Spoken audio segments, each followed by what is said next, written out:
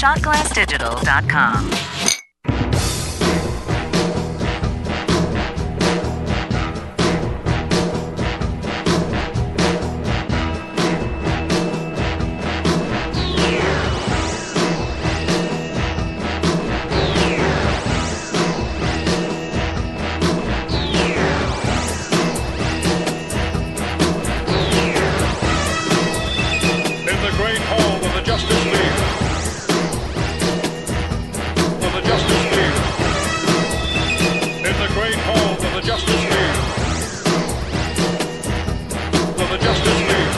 It's time to geek out loud. Avengers 2 has a new trailer, of course. Of course we're going to be breaking it down. I tried not to, but I just can't help myself. It's the kind of geek I am. All this and more on your safe place to geek out, the Geek Out Loud podcast.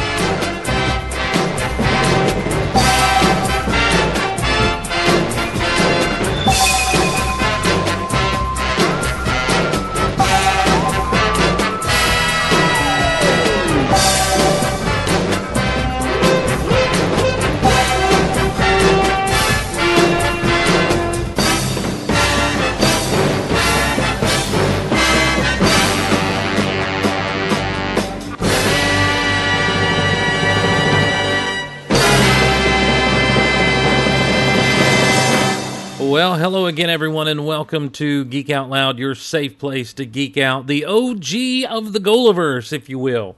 And it is so glad. It's a living, breathing, sentient thing.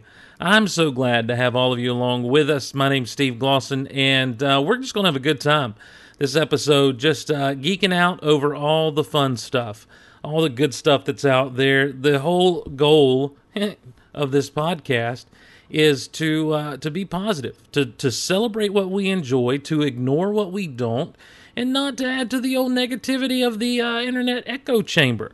Everyone's always looking for the bad, or everyone's always looking for the not so good. I have a hard time this time of year looking for the bad because it's my birthday time of year, and birthday coming up on January 25th. Send presents and cards accordingly. And I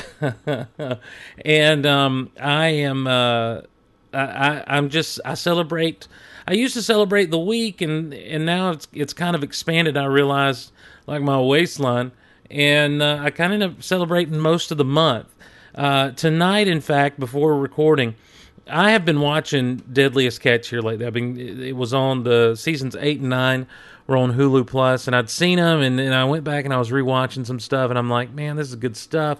And I got my hands on the 10th season, which I never got to finish up, and I'm just kind of enthralled with it. And every time I'm like, gosh, I'd love some crab legs. I would love some crab legs. And then it dawned on me. For Christmas, I was given one of those credit card gift cards. You know, it's not specific to like Amazon or iTunes or anywhere. And I was like, I'm going to use this bad. Normally, I use these things to buy like movies or even some toys or some such, you know. And I just haven't found anything I really feel like spending it on. And I'm like, you know what? I'm going to the grocery store. I'm spending it on food. I'm going to go buy me some crab legs. And so tonight, I'm and hence, ladies and gentlemen, I'm in a great mood, and nobody can ruin it. I had some crab legs, made myself some crab legs, and sat down, watched a little bit of Agent Carter, watched a little bit of New Girl, enjoyed myself, and life is right now really, really good. Life is good. I am Happy Steve. So settle in for Happy Steve. Also, I will say this. Sometimes being a collector of stuff is hard. Everyone knows that I'm broadcasting right now from the GOLiverse Studios, a.k.a. the Star Wars room in my home. And from where I sit, there's always a clear view of a poster on the back door of the closet. Someone called out, Scott Rifen, who just has a steel trap and just knows more minutia about certain things than I do, looked at that poster and said, "Oh, is that by so-and-so?" I'm like, I don't know. It's just a poster. I liked it. I saw it at Kmart and I picked it up for like $3 and I've got a few posters hung up kind of old school, you know, just thumbtacked to the door. And so I'm looking at it, and it's got all the Star Wars characters arrayed on it, you know, just in in various states of poses and that sort of thing. And I mean, like when I say all, I'm looking right now in the upper right-hand corner at Orn Free Ta. You bounce over to the left-hand corner. There's Dexter Jetster coming on down to Jabba. Anakin in 3 different phases, from child Anakin to Jedi Anakin to Darth Vader. George Lucas is even on there. It's a neat little poster with all kinds of characters and whatnot on there. I'm looking at that, and if my eyes scan around, there's a giant AT-AT, a giant Millennium Falcon, an Ewok Village, some Empire Strikes Back stuff. All the Jedi stuff is behind me where I can't quite see it.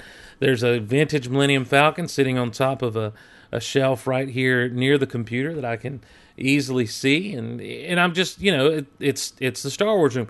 But there was a time where I was really hot and heavy collecting. People would say that I do now, but I really don't. I don't pick up that much anymore. I don't really buy. And so because of that, I had a friend who worked with a company that distributes all the DVDs and stuff to different retailers, and he had some promotional material that he gave me, some stand-ups and some, that sort of thing. So I've got a Yoda stand-up that advertises the Attack of the Clones DVD. And then on Midnight Madness for Revenge of the Sith, I talked to the people at the Walmart in the town I was living at the time, and I've got a Darth Vader stand-up that sits out in the hallway of my home. Now, that's where I'm getting to. Sometimes being a collector can be dangerous because you get stuff like that. I've never been a fan of these stand-ups. Never, ever, ever, because they're kind of life-size. Now, Darth Vader's a little bit shorter than what he normally would be, but he still looks like, a regular-sized person. So I'm standing here last night in the Star Wars room. I was doing some stuff. I've been working on streamlining the feed situation for iTunes and that sort of thing for the podcast, so that this episode of Geek Out Loud should be the first of the rest of Geek Out Louds that go out on its own feed. If you're subscribed to Geek Out Loud, instead of getting Mark Out Loud, Disney Vault Talk, Rock Out Loud, know what I'm saying, on the same feed, from here on out, you should only get Geek Out Loud on this feed. So I've been in there doing this. It was kind of late. I was texting back and forth with a friend, and I get ready to go to bed. And the way my house works is if you walk into my house from the front porch, you walk into the living room area, immediately into the living room, which I also affectionately refer to as the great room. That's how it's set up on the old Apple TV. And you can take a right out of the living room into a small hallway. And this hallway is, on one end is the room in which I'm sitting now. On the other end is my bedroom. So my bedroom light was on, and the light, for some reason, the overhead light in here was off, maybe. I'd stepped out, I'd turned the light off, I came back in, and the monitor was on, so I'm like, well, I'll just go turn the monitor off.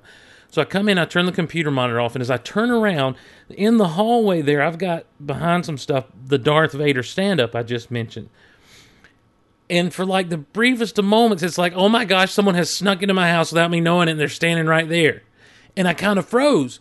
And the dilemma is I got nothing within arm's reach of me except a Master FX lightsaber hanging up over the window to this office. So I'm getting ready to just pull out a plastic lightsaber and go off on somebody. I'm like, bring it, I'm a Jedi. I'm the fattest Jedi you've ever seen. And then I realized, oh no, that's just Darth Vader. So it would have been appropriate. Would have been appropriate to pull out the old lightsaber and go for it. So, so you got to be careful with your geek stuff. You got to keep it in check and make sure you remember where you put everything when you do the collecting and such as. So I want to say thanks to everyone who's supported the show by clicking on the Amazon links at geekoutonline.com and geekoutpodcast.com. If you do that, if you use those links and shop through those, then you I just got derailed by the chat. I'm not going to say who or what the case may be.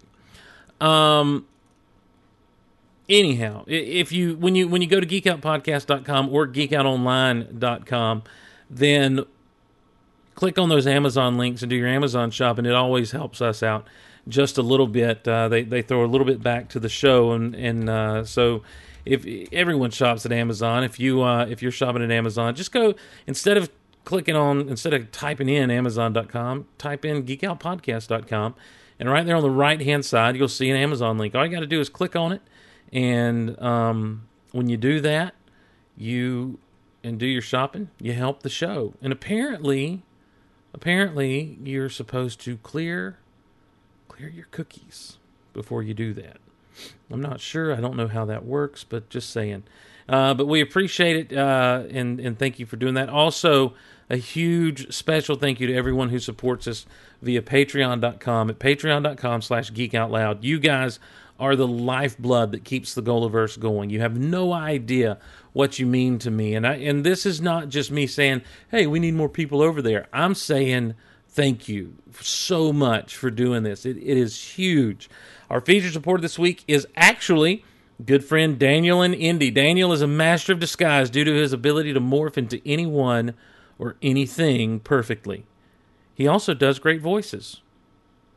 Daniel in Indy, Patreon supporter of the week, and we appreciate his support, as do we appreciate the support of everyone who helps us out at patreon.com/geekoutloud. We just put out this past week the Avengers commentary. Not my best work, I'm not going to lie to you. A lot of people were saying they enjoyed it, and I appreciate that. I thank you for that. I just feel like it wasn't my best work because it was a gush fest, because Avengers is, to date, my favorite superhero movie. For those of you who are at the $15 level or higher, T-shirts have been ordered. I was talking to Michael Cohen off air the other night about this situation, and finally I got some communication from the printer, and hopefully they're in production, and we'll be getting those out very, very soon. I'm really excited. January 24th, mark the day on your calendar, January 24th. Now, my birthday, as I mentioned, is January 25th. Send cards and gifts appropriately. January 25th is my birthday, but on January 24th, that's Saturday, we're doing our second ever Golaverse Marathon. And because it's my birthday, I wanted to do a charity marathon for my birthday. Not for me. It's not the Steve Glosson charity. We're going to be working with a charity that helps out families of children with cancer. And they're kind of local to where I am, not far away from where I am, and great people. Last year experienced the loss of a child to cancer, and from there they decided they wanted to be a blessing to other people who are going through the same thing. So this is it's a charity set up by them. We're working out details so we can set up a team giving page that day, and on the 24th we'll be doing a charity marathon. We'll start at 10 a.m. Eastern Time with the Big Honkin' Show, and we're going to roll through all of the Golaverse shows that day that the co-hosts are available to co-host with. So we've already got Rock Out Loud and Vault Talk lined up. Mark Out Loud is lined up. Of course, Geek Out Loud will be on the slate there. Maybe a little Steve Star Wars corner. And then we'll close out that night the same way we did last time with a Big Honkin' Show Call-In Spectacular.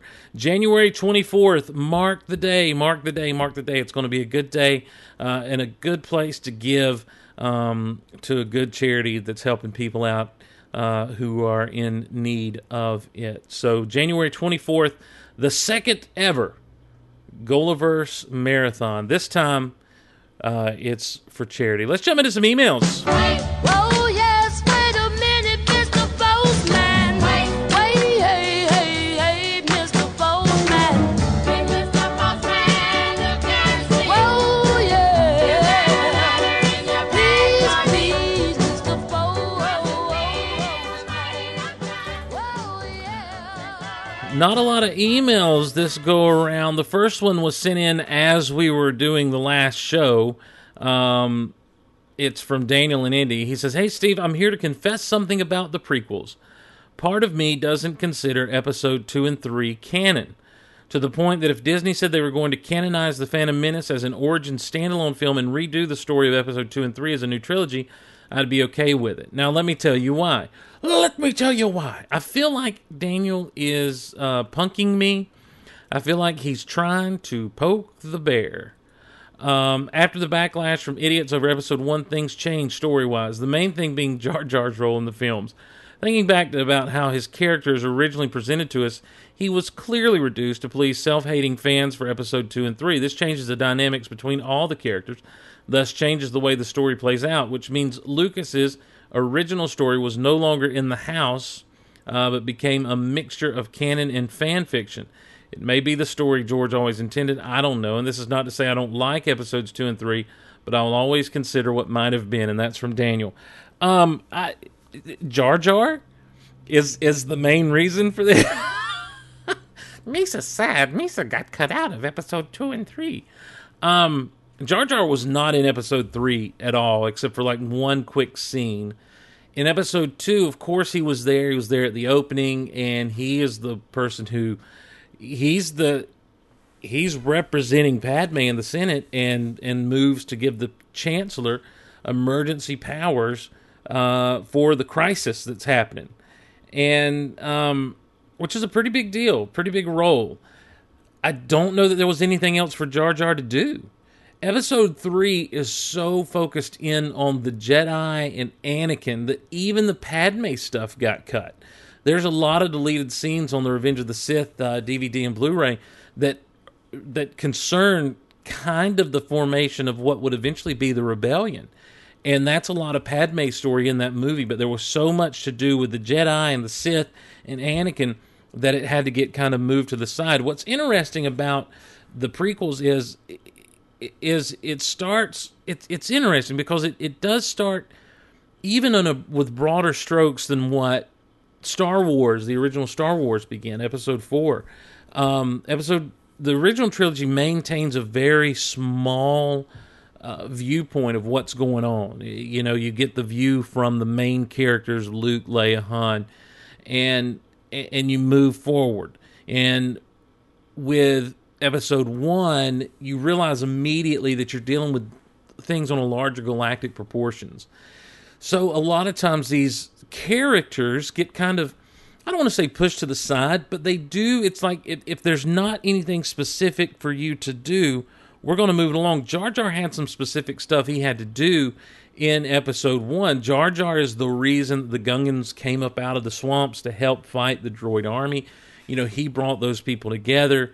Him being around gave Padme the idea to reach out to the Gungans. So it's just, you know, he kind of had a reason for being around more than just comic relief. Same thing in episode 2. In episode 3, not much for him to do. Not a lot happening for Jar Jar to do.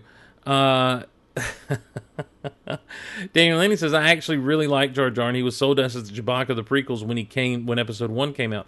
Was he sold to us as the Chewbacca? I never felt like he was sold as the Chewbacca of the prequels. And in fact, when you get to episode 3, you find out that Chewbacca is the Chewbacca of the prequels. Am I right, everybody? Am I right? Yeah? You know what I'm saying? I like Jar Jar, too. I've never had a problem with Jar Jar. A lot of people did. Jar Jar legitimately made me laugh in The Phantom Menace. He really did. And so I never had a problem with him, but I feel like what you end up with is just a story that he doesn't fit in by the time you get to Sith, as it is. You know, unless we could have seen, I would have liked to seen some character growth and progression with him, but you do get to see that in the Clone Wars. And I think that's what that series did very well. All 5 seasons plus the Lost Mission, so I guess all 6 seasons did very well. They really filled in some, Daniel Indy says, I'm just anti-gun guy. No, I'm not. I love Jar Jar. Anti-gun guy. You're anti-gun guy. Would it be gun guy?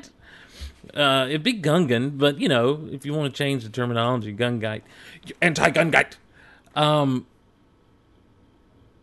What was I saying? I totally got lost in Daniel's joke about being anti-gun guy. Anti-gun guy. Anti-gun guy. Anti. Now I sound like... Did you ever see that movie, Mars Attacks? That's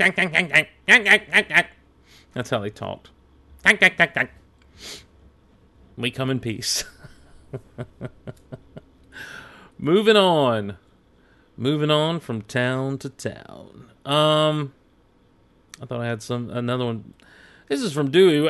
Since we're on the Star Wars podcast, Dewey the mailman chimes in and says, "Hey, I heard a local show here that asked the question: is the Emperor or the Empire, for that fact, racist? They ask this because there's so many other worlds and species, or there are so many other worlds and species in the galaxy. Why are there only human stormtroopers? You never see a Gungan trooper. Just a question for you: is there an answer to this in the EU? Sincerely, Dewey the mailman." In the EU, in what is now Legends, it was mentioned several times that the Emperor was a bit specious, that he didn't care for anybody but humans. And so he really worked to get all the alien presence out of the Empire. It was mentioned a couple of times. That's why they were using Wookiees as slaves, even though Wookiees are not primitive, that Wookiees are very technologically savvy. That's why, in fact, in the original expanded universe, Admiral Akbar was a slave, a servant to Grand Moff Tarkin for a while. And we know that Admiral Akbar is apparently a decent strategist. He's an admiral, for crying out loud. It's a trap. So, yeah, that's why you see so many aliens fighting on the rebellion side, because the Empire was apparently very human-oriented. So, there you go. I don't think you'd call it racist, but definitely speciest. Finally, the Admiral chimes in with a question. She says, "Quick question." And it's actually a confession. Every once in a while, you play like a Spanish guitar version of the Terminator theme. Can you tell me where you got that? And that's from Alicia. I don't think you're talking about me. I really don't. I was looking through to see what it might be, but I don't know that I have anything like that. I have the Terminator 3 theme, which is just the classic Terminator stuff with a lot of machines and such as in the background, as you can hear playing right now underneath me.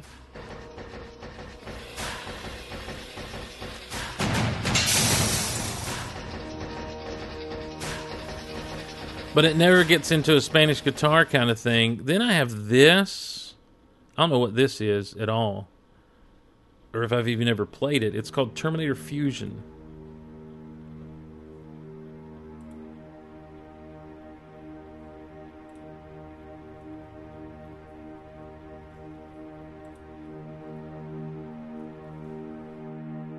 And see, it takes forever to get going. I don't know if there's anything in this or not.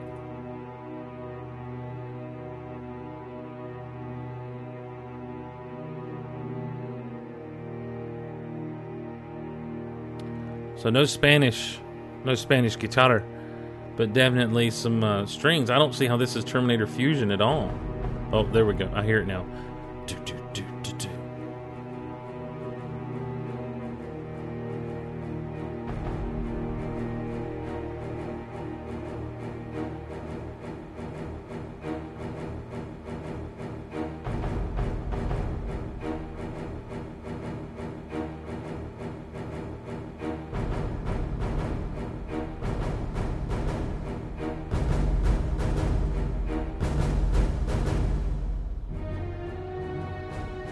No, that's not it. There's another thing I play every now and again, and this might be what you're... There's the only other thing I could think that you're even coming close to talking about is this.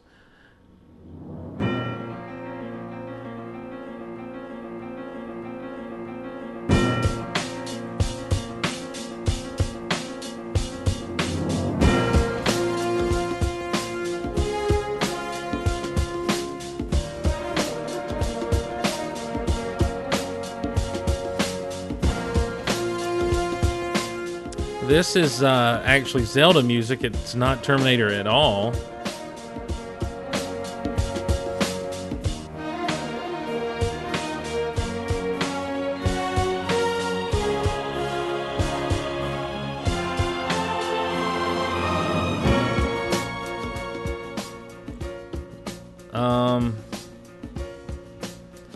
Yeah, I don't have anything else that's Terminator except the Sarah Connor Chronicles soundtrack, which was by Bear McCreary. And the only other thing I think I would have done this was this. And this this you barely hear the Terminator theme throughout. It's called Samson Delilah. It's actually performed by Shirley Manson. If I had my way, if I had my way, if I had my way, I'd burn this whole building down.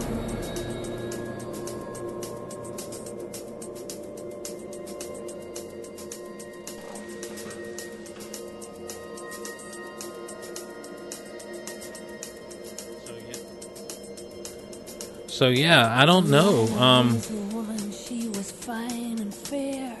She had good looks Sing it, Shirley. and cool black hair. Yeah. Delilah, she can ground on Samson's mind. When he saw this woman, she looked so fine. Delilah, she climbed up on Samson's knee. Said, tell me where your strength lies. So yeah, Alicia's been cheating on the Gulliverse with some other podcasts. I did in my research find this guy doing this.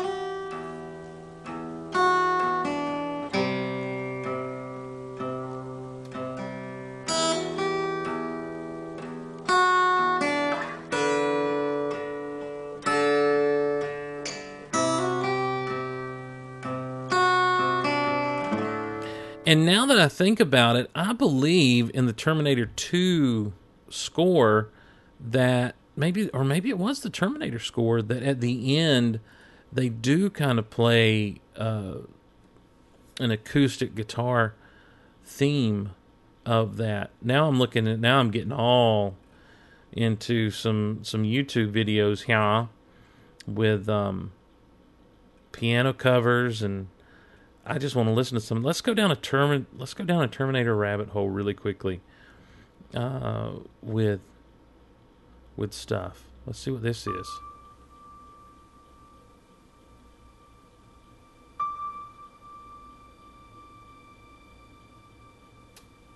This is the Terminator love theme. And it's interesting because someone's actually driving a Jeep with the camera put on the windshield. And so it looks like it's Sarah Connor actually driving through the hills of,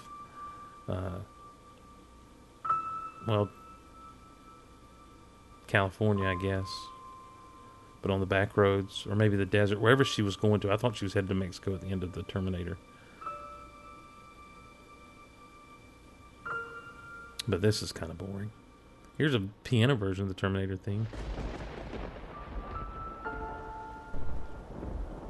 And they put sound effects behind it.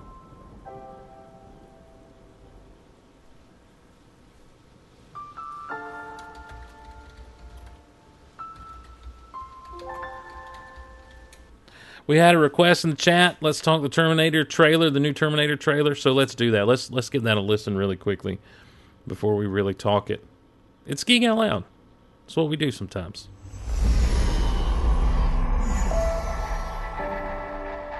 I look at each of you, and I see the marks of this long and terrible war.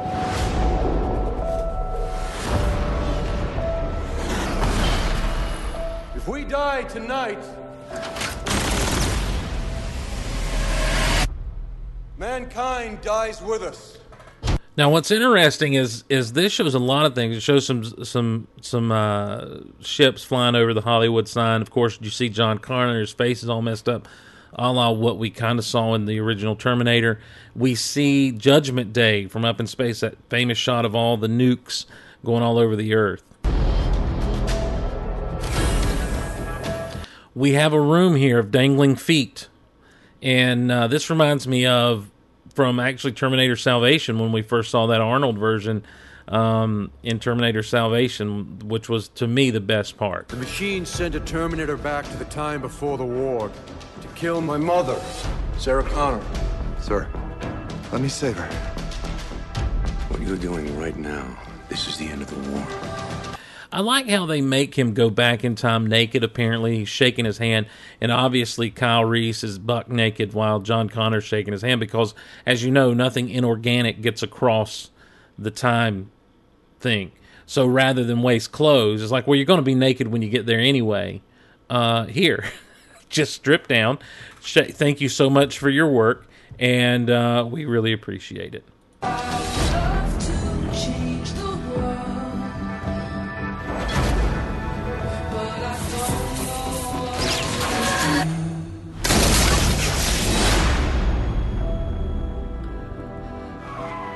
Time you going back to, she was scared and weak. So now what's great here is we see a lot of Kyle Reese. We see a lot of parallels to the original Terminator with him coming in and everything. He's running from that one Terminator. And this girl playing Sarah Connor looks like Linda Hamilton. Now, soldier!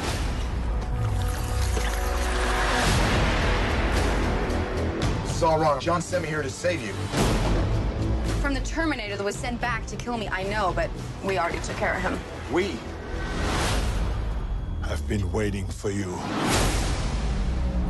And that shot of young Arnold kind of standing up in front of the crane and everything, compare that to his first arrival in the original Terminator. It's almost just a complete recreation of that shot. The time John sent you to, it no longer exists. Everything's changed.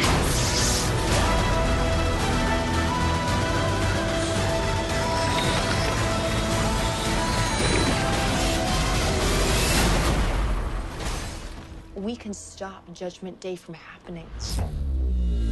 So it looks like, because of that, this really looks like it's going to end up being a mashup between Terminator 1 and 2. Run! Where is he?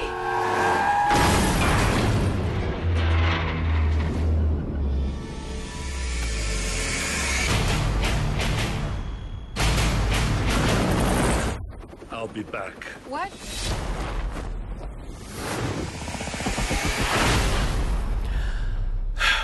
So, yeah, it's pretty cool, I guess.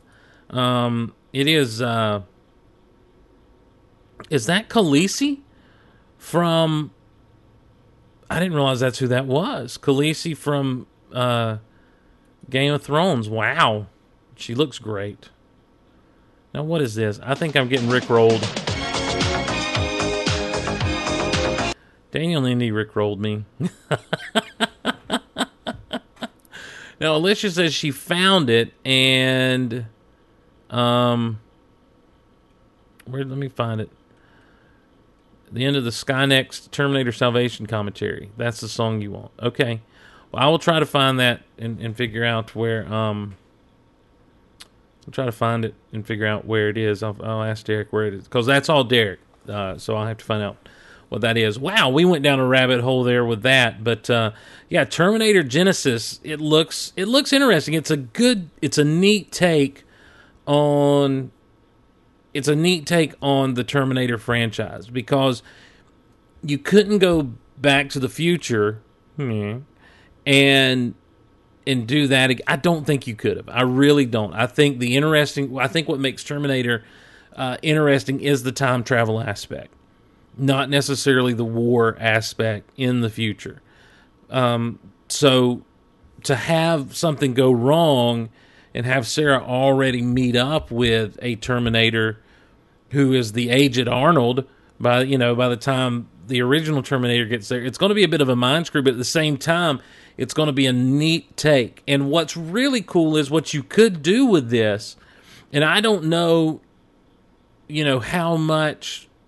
how well versed, if you will, the writers of this movie and the producers of this movie are in the fullness of the Terminator universe and franchise, because, and let's be honest, it's a dirty franchise. There's been so many reboots and reclaim. I mean, they've just, we'll forget this, we'll forget that, we'll undo this, we'll undo that.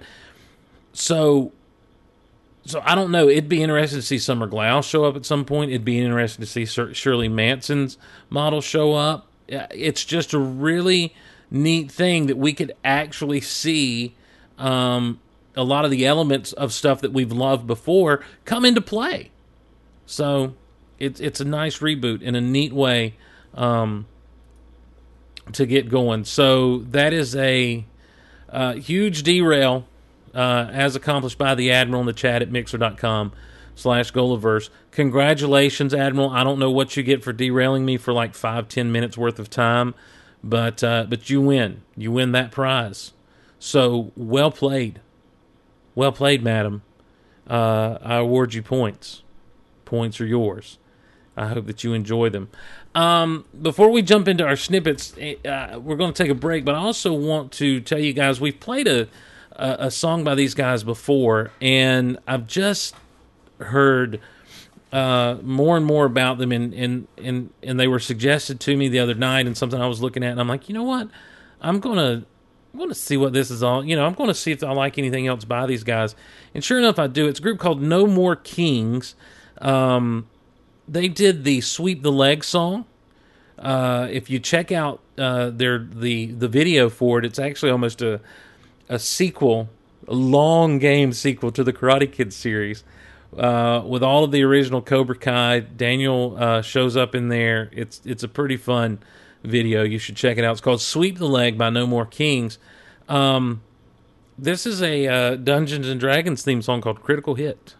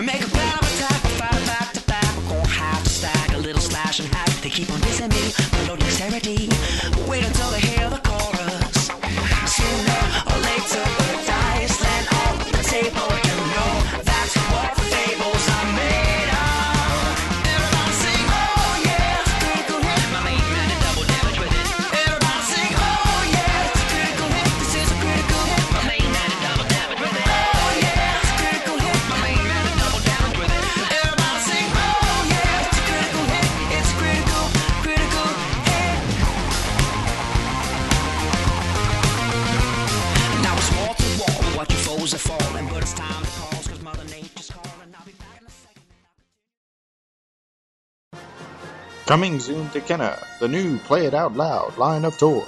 You can be the amazing Big Honkin'. I declare that. Become your favorite heroes. Mano, mano, mano. Superman, Superman, Superman! Hello, lady. Act out your favorite adventures. Oh no, the lady, Kenna's Play It Out Loud. Buck Thompson, Bigfoot, and Edna playsets sold separately. Now you have the power of the Golaverse in your hands. It's that time of year again, and you might be wondering where to go in the Hazelhurst area for your home supplies. Well, we asked a few of your neighbors. Sir, where do you go? Pisanky? Well, hey there, folks. It looks like you're planning to remodel your toilet to make it handy-capable. Where did you go? Pisanky. Hey, sir, I noticed you have a lot of plastic knives and duct tape. Where'd you go to get those? Pisanky. I can't help but notice you're looking for a new hammock, sir. Can I ask why? My hammock's been tainted by a bear. Okay. Is there anything I can help you with, sir? Get off my lawn! Pisanky, for all your home improvement ideals.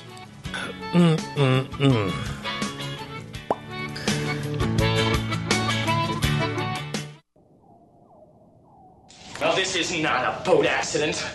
It wasn't any propeller. It wasn't any coral reef. And it wasn't Jack the Ripper. It was a shark. No swimming. By order of the Amity PD. We will be open for business. Now, if you fellas are concerned about the beaches, you do whatever you have to make them safe. Larry, the summer is over. You're the mayor of Shark City. These people think you want the beaches open. I was acting in the town's best interest. That's right, you were acting in the town's best interest, and that's why you're going to do the right thing. That's why you're going to sign this, and we're going to pay that guy what he wants. This summer, a danger from below meets the savior of the night. You know me. We've been at war since before either of us even existed. You tried killing my mother. You killed my father. You will not kill me. You'll come for the music. You're going to need a bigger boat. You're going to need a bigger boat. I'll get the bad boat. But you'll stay for the adventure. Oh, boys. I think he's come back for his noon feeding.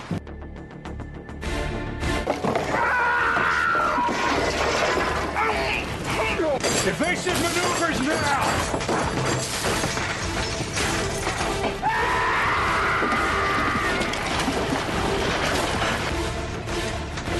That's great!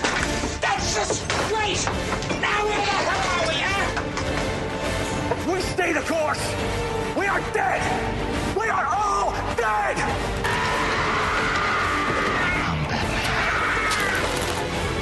Hand me down! The shark repellent bat spray! Batman vs. Jaws. Coming this summer.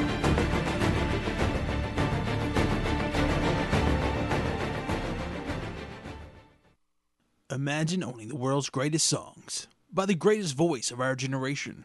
In a once-in-a-lifetime collection, Big Honkin' Music presents the Ultimate Glossin' Collection. 36 beautiful songs, sung by our favorite artist, Steve Glossin, on 2 CDs for just $26.99.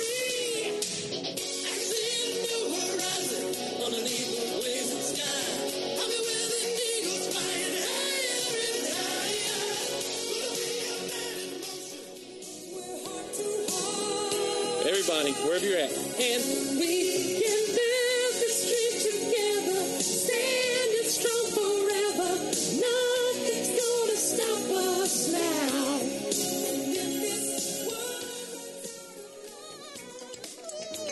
Keep on. When the push starts, don't stop till you get enough. Keep on. When the push starts, don't stop till you get enough. Keep on. When the push starts, don't stop till you get enough. Keep on. Don't stop till you get enough. Then came her Mandalorian. 16 became such a big pain. Pacifism in my face. Just wait till I tell Mace. Listen to Anna Kay that it's too late for chocolate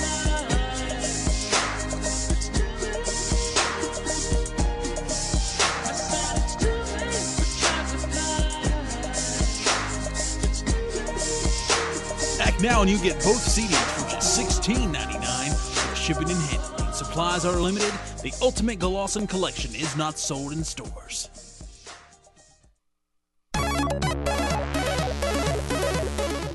Hey folks, I'm Jason. And I'm Dan. And we're here to tell you about our podcast, Flicks. Flicks is a podcast that reviews the biggest movies hitting the theaters, such as Captain America, Winter Soldier, Teenage Mutant Ninja Turtles, The Amazing Spider-Man, Godzilla, Dolphin Tale 2.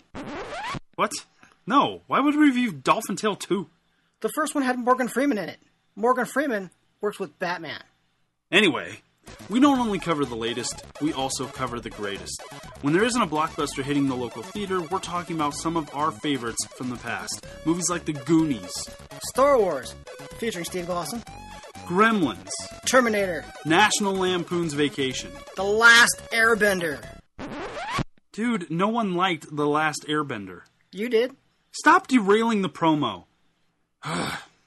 Now, why should you listen to our show out of all the other movie review podcasts out there? Because we really do love the movies we talk about. And because every couple of years, Steve Glossin comes on and talks Star Wars. Seriously, dude? Hey, know your audience. Fair enough. Listen to Flicks Podcast, because we know Steve.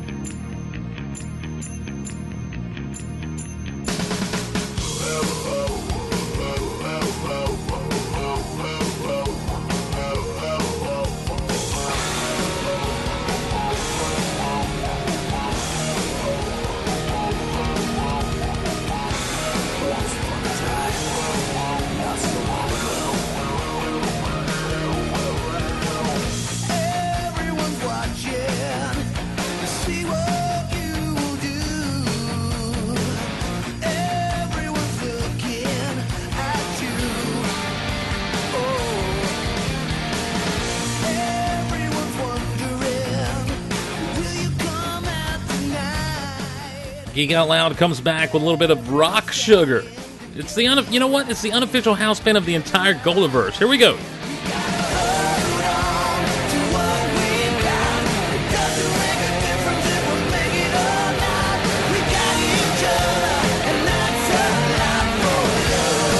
Sing it if you know it.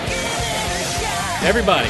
Everybody's working for the weekend. Hump day. That's when we record. Everybody wants a new romance. Everybody's going off the deep end. Everybody needs a second chance. You wanna... Oh.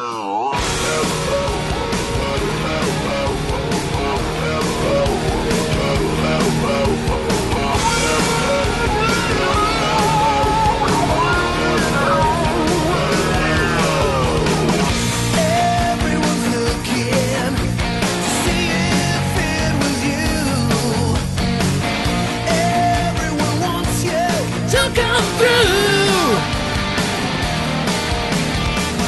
Everyone's hoping it'll all work out.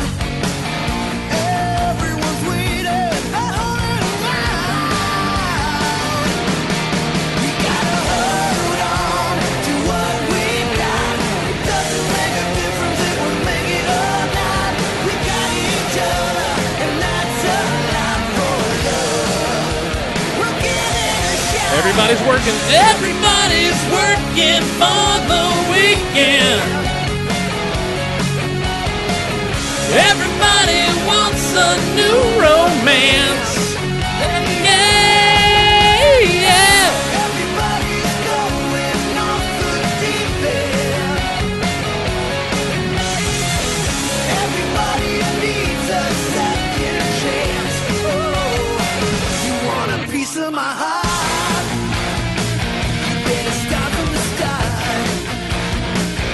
Wanna be in the show? Come on, baby, let's go.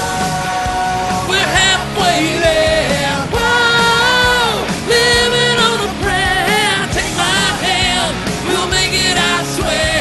Whoa, living on a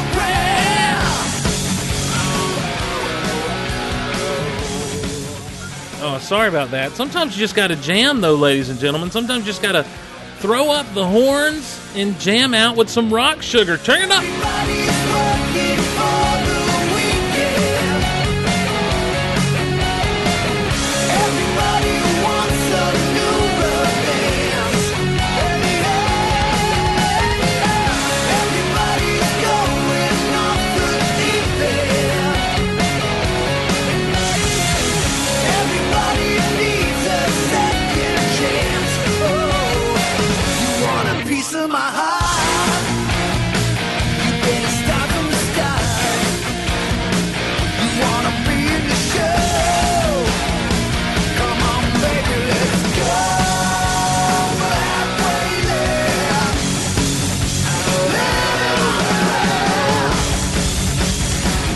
Living on the prayer. Living on the Snippet time.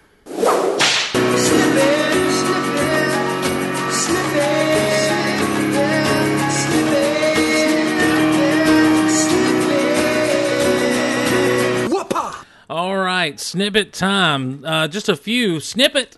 This has been a rumor going around today. Spider-Man is going to make his way to the Marvel Cinematic Universe. Sony and Marvel Studios have worked out their stuff to get Spider-Man involved. Now, it was originally, as I believe, reported on Latino Review. ComingSoon.net has a story up about it. And, man, people were spoiling the heck out of some Phase 3 stuff through this. Apparently. So Latino Review, who always has the inside info of everything, you know, and I'm not going to be calling them out, that sort of thing, but I'm just going to say, that other websites have checked up on their sources, and Sony is telling them it's just a rumor. ComingSoon.net says they've reached out to a variety of sources, all of whom claim that the following is no more than a rumor. So don't get your hopes up, is all I'm saying. And here's the thing. What they were saying was that Spider-Man wasn't going to be around until Avengers Infinity War, which at this point makes very little sense. Unless he showed up maybe the tail end of Captain America Civil War. Spider-Man was a key player in the Civil War storyline. And because he was like the one hero who needed to unmask to the world. And he so bought into Tony Stark's version of things. By this point, Spider-Man was an Avenger. And he bought into what Stark had for him and wanted people to do. And it was a big deal because the whole idea behind Peter Parker's secret identity has always been the desire to protect the people closest to him. So, it wasn't all about his own self-protection. It was about protecting Aunt May. It was about protecting Mary Jane. It was about protecting the people at the Daily Bugle. All the people that were closest to him, Gwen, all the people that were close to him, it was all about their protection. So when he took off that mask, he was putting all those people in the crosshairs. But it really made for compelling stuff with Civil War. Now, they undid all that in the comics with a situation called Brand New Day. Excuse me. And now he's back to having a secret identity. But that's just a rumor. Them working things out. It's pretty much confirmed that, especially after all the Sony leaks and everything, it's been confirmed that they were trying to work everything out with that. I know that way back it was mentioned the reason that Marvel has Daredevil now, which will be airing on Netflix beginning in April. I don't say beginning in April. It's going to be available on Netflix in April. So,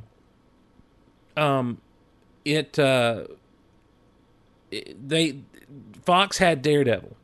Follow me here. Fox had Daredevil, and Marvel went to them as the Daredevil rights were getting ready to run out for Fox, and said, "We'll let you keep Daredevil if you give us Silver Surfer." And Fox said, "No way, we're not doing that. We've got plans for the Silver Surfer." I don't know that they did have plans, but they definitely had plans for a Fantastic Four movie, which is slated to come out this year. And Silver Surfer's tied into that franchise. So Marvel got Daredevil back. And so now this Daredevil series is going to hit on Netflix in April. And I think that Fox may end up regretting just seeing what they could do. Which comes to an interesting discussion, because it seems like the only studio getting superhero movies on the nose, on the button, is the Marvel Studios. Nolan did it for a minute with Batman. People are mixed. They're split down the middle on Man of Steel. People pretty much widely pan Green Lantern. And man, the X-Men movies are hit or miss for a lot of people. So, it's like 4 out of 5 is not bad. And that's how many I really, really enjoy. I want to revisit Days of Future Past to kind of see if it sets well on a second viewing. I've only seen it once. But so right now I'm at 4 out of 5. If you count the Wolverine movies, I didn't have a problem with either one of the Wolverine movies. They're not my favorite, just because Wolverine's not my favorite character, but they were, pretty good outings. But you look at the Ghost Rider movies, they were both, I didn't see the second one, which is strange because that came out at a time when I was trying to get to every hero movie that was out there. But the first one was it was okay, it was Ghost Rider, I guess. It's Nick Cage, playing Ghost Rider. I didn't see the second one. The second one, when I saw Ghost Rider peeing fire on some, I was like, okay, I'm done. I don't care to see this. But the only studio that seems to be getting it on the nose as far as the presentation of these characters on the big screen is Marvel, in my opinion. And Sony has been hit or miss with the Spider-Man franchise. The first Spider-Man, Sam Raimi's Spider-Man, was mind-blowing. But I think it was mind-blowing because they hit all the right numbers. When you go back and watch it, it's a little bit hollow. They missed a real cool opportunity with Willem Dafoe, whose face can be, I mean, when he contorts his face and something, he looks like the Green Goblin. You know, so, but they put him in this static mask that doesn't move and just, you know, was kind of a letdown. But it was still a great movie. Spider-Man 2 was fantastic. I was sad that Doc Ock died in the end, but it was fantastic. Now, Spider-Man 3, as we found out via the Patreon commentaries, not so great. I liked Amazing Spider-Man. I have not seen Amazing Spider-Man 2 again since I watched it in the theater. And I came out of there saying it made me feel different things at different moments. There were so many moments I got right, but then there were other things that just like, yeah.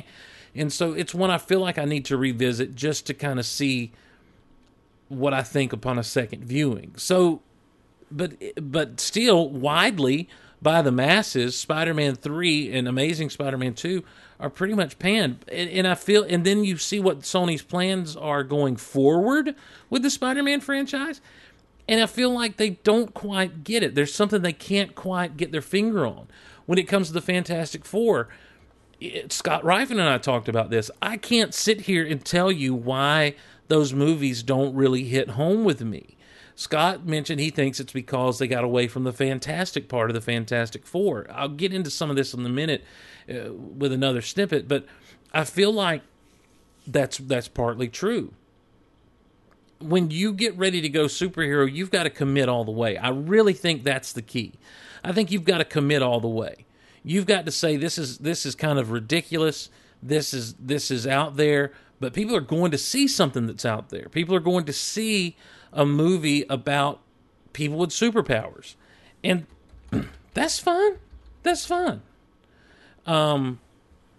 So I guess what I'm saying is I think if Marvel is trying to, I think Marvel Studios is really on the business side of things. They recognize that the most iconic character in the Marvel universe, hands down, bar none, even with the success of what they've done in the Marvel Cinematic Universe, the most iconic character out there is Spider-Man. He is Marvel's poster boy. There's no ifs, ands, or buts about that.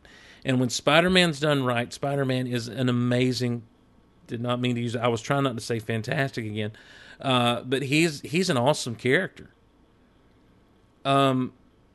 It's just the small little hits and misses there. Andrew Garfield, I liked as Peter Parker. I liked him. You know, a lot of people had a problem, you know, that he was too cool for school, but the school he was at was made up of, you know, apparently it was one of those charter kind of schools, I guess. I don't know, where like a lot of smart kids go. There were a few things you had to kind of stretch, but then they wanted to do this whole connected universe. And the problem with doing that sometimes is that if you're in a small universe, like what they were trying to contain Spider-Man in without the larger Marvel universe, when you connect things, it's all just ends up being too convenient, rather than having team-ups and crossovers and that sort of thing. So I say all that to say, rumor today is what it's come out, is that this was a rumor. However, it could be Sony doing some damage control and Marvel Studios doing some damage control on getting leaked information out there. They'd rather hold off and make a big announcement about it down the road, which is fine. I don't blame them at all. Deny. So that when it does come to fruition, they can be like, oh yeah, we were just kidding. It is true. And it's exciting stuff. And it's a neat, if it pans out that they are just denying to keep from, you know, putting all their cards out on the table, it's going to be interesting to see what kind of synergy that creates between these studios and what Sony does with, if this changes their plans with Spider-Man, or if we're just introduced to a whole new Spider-Man character down the road.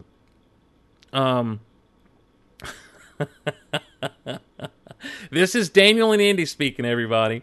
He says, I'll give you the right words for the state of Spider-Man. It feels like it's been handled like a DC property. I don't know. I wouldn't go that far. I wouldn't go that far at all. Alicia in the chat, referring to Peter Parker's school, says it's a movie school. No movie school is anything like a real life school. That's true. I can't deny that at all. No school on TV or the movies is like, my school was so boring compared to all these other schools with their cool lockers that were as tall as people, and like you could live in those things. The lockers at our school was just like a little box that you might be able to stack some books in. In fact, I don't think my senior year I ever went to my own locker. I think I just kept books in other people's lockers, and that's how I did back then. That was back when they let you actually keep your books and you have lockers. Nowadays, I don't think students even have lockers anymore. So, anyhow, moving right along, as they say, snippet. Agent Carter has aired its second week. I haven't finished what is probably the third episode of Agent Carter yet. I really dig what they're doing with this character. There was some surprise in the chat last week when I talked about this actually takes place before that Marvel one-shot they did about Agent Carter. And the way you know that is she's not in charge. Howard Stark is on the run. I think it's going to be interesting to see the evolution of this character, and I would hope that they would direct us to a one-shot, or maybe they're doing maybe a retcon of that one-shot. That's the only thing about once you've kind of trickled in stuff about these kind of characters, is sometimes you end up retconning things when you start to tell more stories. This is a prequel. There's not a lot of you're not going to see a lot of your superheroes in here. It's going to be very Agents of S.H.I.E.L.D.-ish in the 50s. And, they're doing a great job of having this balance of Agent Carter being a strong female character in a time that is dominated by men, and the men are just being very dismissive of her. There was a heartbreaking scene in this most recent episode where she intentionally did something to ruin their investigation, or their interrogation rather, of Jarvis, and I kind of stopped watching right after that to get over here and do the podcast. But she's still affected, even though she did it on purpose and she knew what that was going to do to her in that office. She went ahead and did it, and I think it speaks volumes of the characters. Sci-Fi Now says, is this a one-season thing? It's an 8-episode, it's like a mini-series is basically what they're doing for the hiatus of S.H.I.E.L.D. The numbers have been great, apparently, from what I understand, and I think it's awesome because I hope what this encourages Marvel Studios to do are other miniseries, not just with Agent Carter, but with other characters along the way. I'd love to see a Black Widow mini.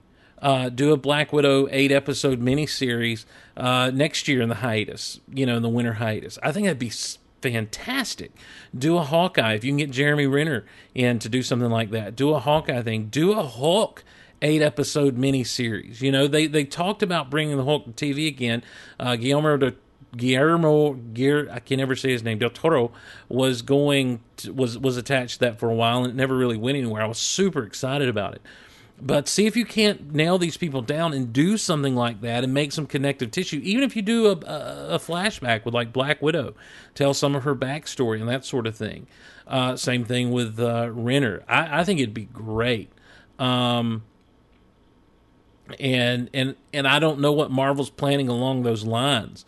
So it's going to be interesting to see if the numbers stay up for this, if audiences stay engaged, and what happens with the Netflix stuff, to see how well received that is, and to see how good they do with Daredevil and the following cast of characters: Luke Cage, Jessica Jones, et al. Really excited about Kristen Ritter being cast as Jessica Jones. I can't think of the guy's name right off the top of my head who was cast as Luke Cage, but he looks great for the role. They seem to be doing things spot on. And, as much as last week we were talking about the Ant-Man trailer, and I was talking about how I'm kind of confused as to what it's supposed to be and how it's supposed to end up and how well received it may be. I've got my concerns about Ant-Man. Apparently it's going to be very connective tissue-y. It's going to be very Iron Man 2-ish in the way that it kind of bridges the gaps between Phase 2 and Phase 3. It's not really a Phase 3 movie, but it's also not really a Phase 2 movie. So it's going to be interesting to see what they do with that. It's going to be interesting to see. We've seen Ivan Vanko a little bit here in Agent Carter. I think we have, or we're going to, or some such. Apparently he's going to be making an appearance in Ant-Man in a flashback scene. Hank Pym's going to have connections to Stark. He's going to have connections to the SSR and SSR, right? Yeah. and Shield. It's going to be. They're doing a lot, and it's very comic bookish in what they're doing. You know, comic books would throw out these miniseries that would either tie into some stuff that was going on, and I don't mean like in the days of like the huge crossovers where they just put out a one shot. I'm thinking of like we were introduced to a group called Damage Control back during the Acts of Vengeance. Damage Control is a team that's set up specifically to rebuild places when superheroes have fights and that sort of thing. They're funded, via some federal insurance or some such, and so they come in and they fix things up quickly. They do damage control, and these are characters that were introduced, and it was just a neat kind of behind the scenes, kind of off to the side look at the Marvel universe. You also see different miniseries that take place that have ramifications down the road that'll get referenced and that sort of thing. So I love this concept. I love this idea. So Agent Carter hopefully continue to go strong by the numbers. I know creatively in this third episode, it's really, really strong to me. Our final snippet.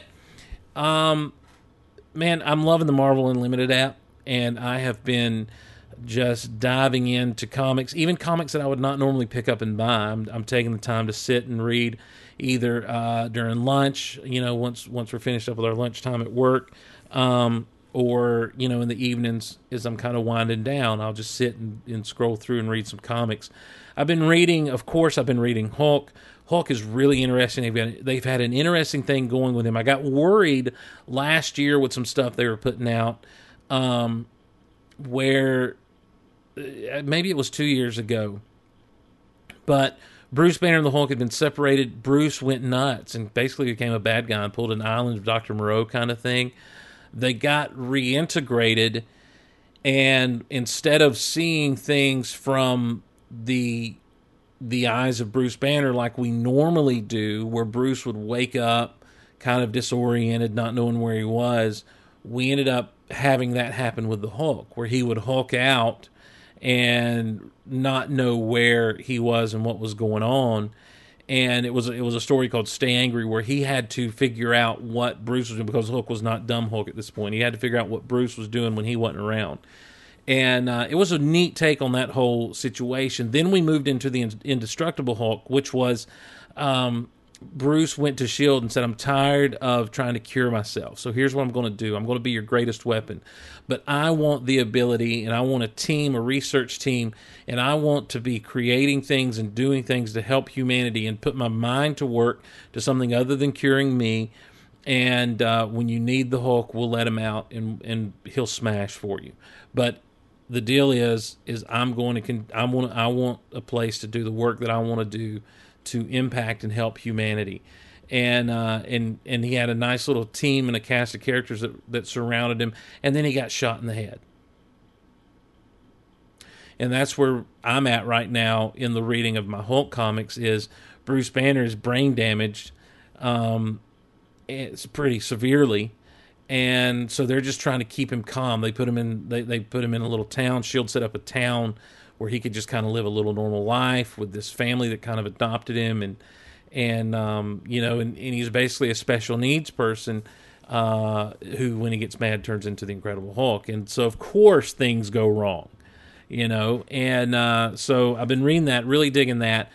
I've been reading The Amazing Spider-Man. I told you guys a while back about the Superior Spider-Man and how they ended that story perfectly. I mean, just fantastically with Superior Spider-Man, and that rolled into The Amazing Spider-Man with Peter Parker now dealing with the ramifications of what happened while he was out of the picture and Otto Octavius was in control of his body. And he's Peter Parker, he's funny, he's making jokes, he's doing the Spider-Man thing, and he's trying to put the pieces of his life back together and continue where Doc Ock left off. And because Doc Ock was doing some pretty intense stuff in a good way, he got Peter his doctorate. He did all this crazy stuff. And so Peter's jumping off that. And it's a neat take on The Amazing Spider-Man, and it's been a really fun read. The other thing I've been reading is the Fantastic Four. Fantastic Four was always in my reading rotation back in the day, and so nothing new there for me. However, what they're doing with the Fantastic Four is a little bit off-putting to me. I'm not a fan of, and again, I'm in the middle of the story, so I don't know if it turns out good or not. I'm not a fan of doing the worst possible things to our heroes' personal lives, and completely upsetting them personally so that, we can tell a compelling story. I'm just not a fan of that. Do to them terrible things from supervillains and make them have to overcome.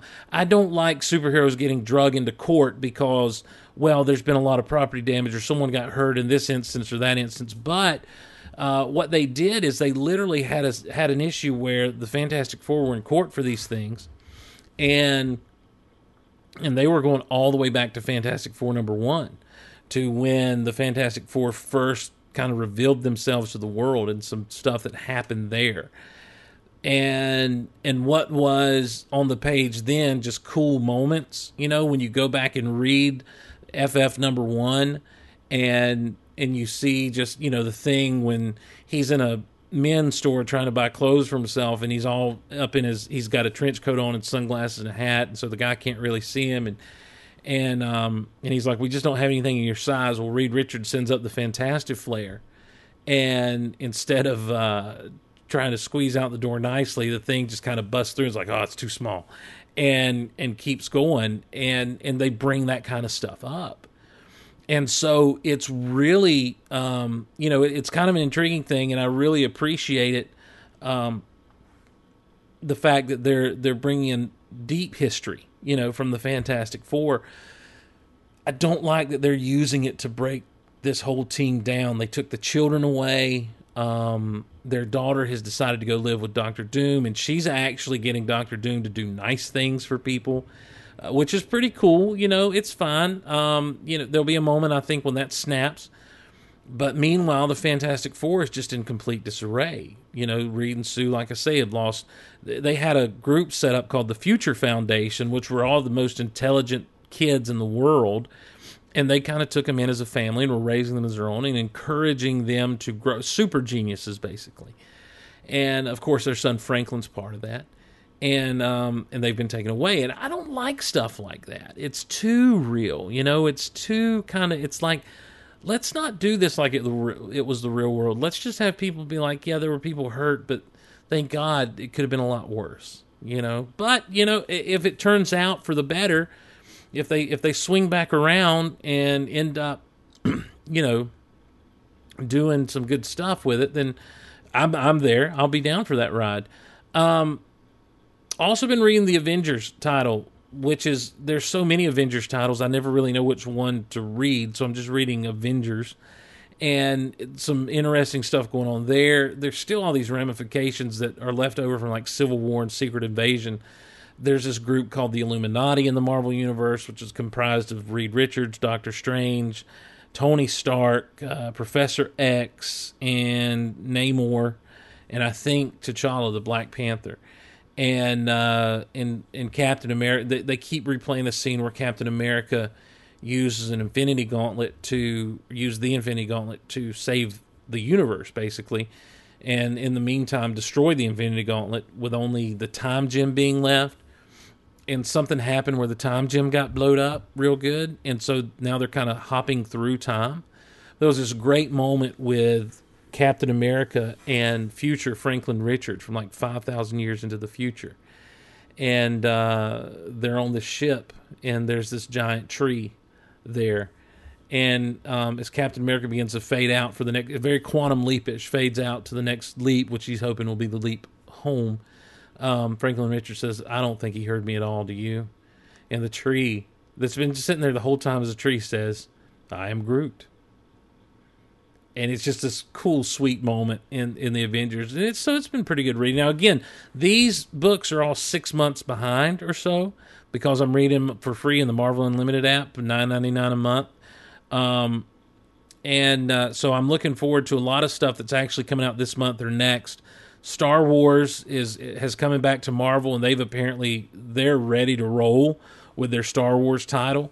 And I am really looking forward to seeing what Marvel does with Star Wars and where it starts. And, you know, I assume this is all going to tie into the story group that they have and everything. So I'm looking forward to seeing what they do with that. There's all those different variant covers that Alex Ross has done. One cover he did that is his version of the original Star Wars #1 cover from back in the 70s.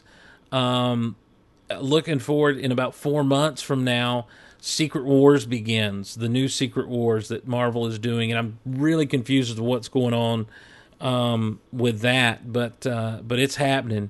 So we'll see what takes place on that. And I'm reading a lot of other little stuff here and there too. The Captain America title, Wolverine.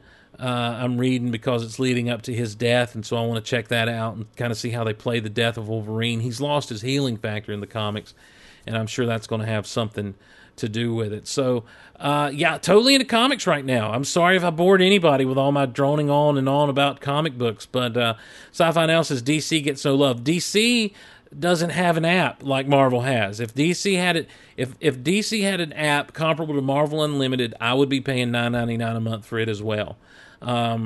Because the last I left off in DC, I just can't afford to pay the price for comics monthly. I can pay $10 to read an unlimited amount of older comics, but I can't pay, $3.99 an issue anymore for what I want to read. When last I left off reading DC stuff, Snyder was doing Batman. It was I finished up the not Death in the Family, but the Return of the Joker, basically, storyline and everything, which was outstanding. Don't get me wrong. Listen, I'm not saying DC Comics aren't good. I'm telling you that the Snyder Batman stuff was really good. The Superman stuff is okay. I'm still trying to wrap my head around the characterization of Superman. And those were the two things I was really reading out of the DC stuff. So I will just, as soon as DC puts out an app like that, I'm all about it, So, and now, you know what? I'm going to do a new segment. I don't have music or anything for it, but I'm going to get into it right now.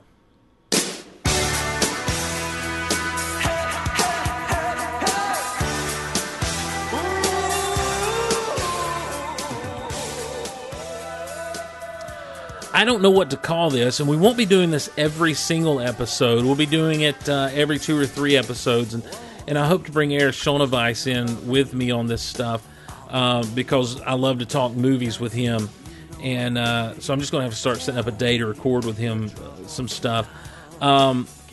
In 2014 was a 30th anniversary year for a lot of movies that I absolutely love, and it never dawned on me to talk about those movies. So, rolling into 2015, I said, you know what movies came out in 85? Because I love the year of 1985. And,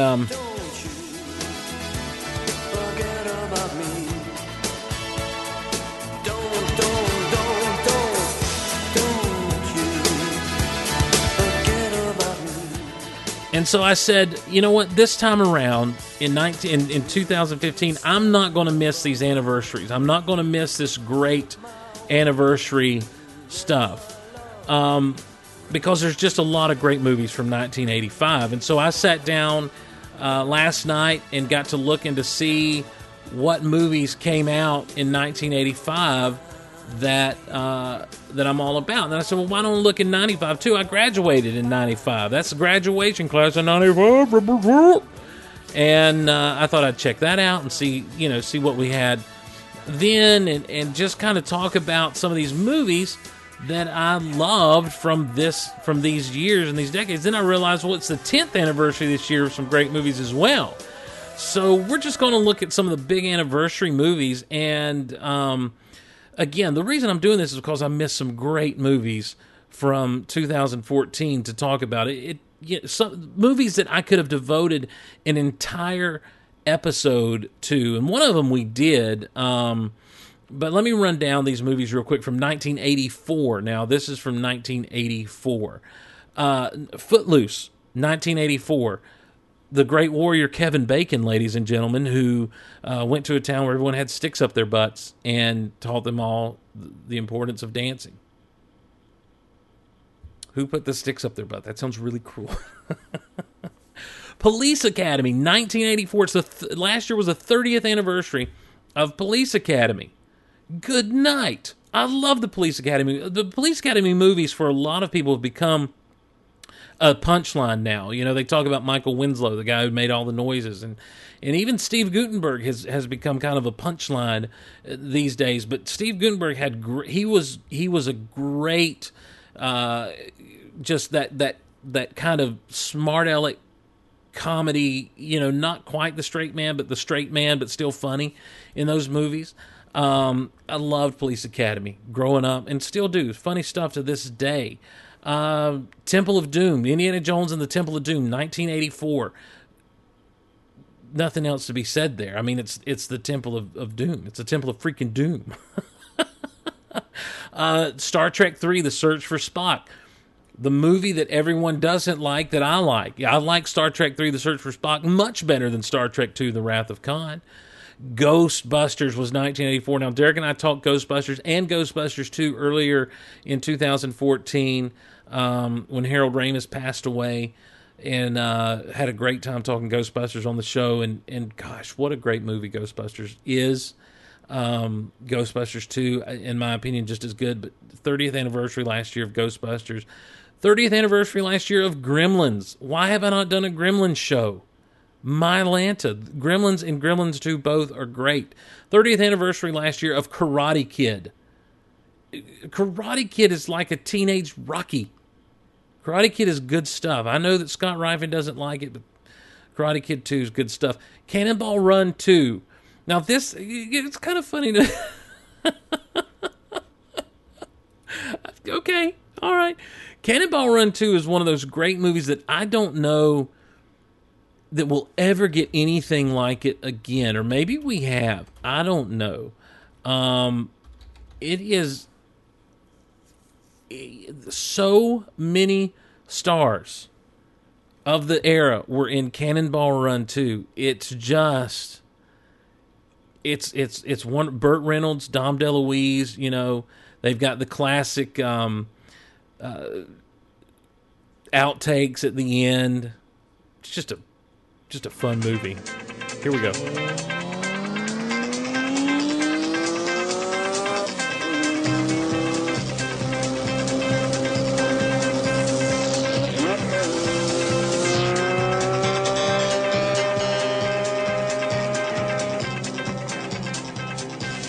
Cannonball.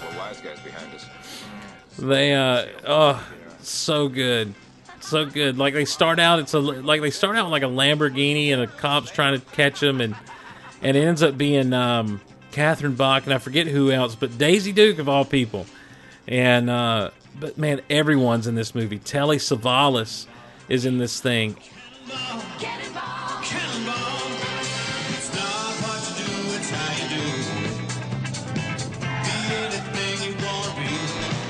They stop at a 55-mile-an-hour speed limit sign.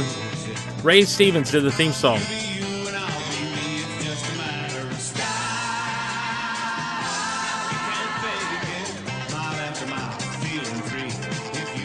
And basically the premise of Cannonball Run is a bunch of people show up to race across the country for great riches. Great movie. Fun movie. Last Starfighter released in 1984. Last year was the 30th anniversary of The Last Starfighter. Great, great movie. Last year was the 30th anniversary of Muppets Take Manhattan. How did that get by me?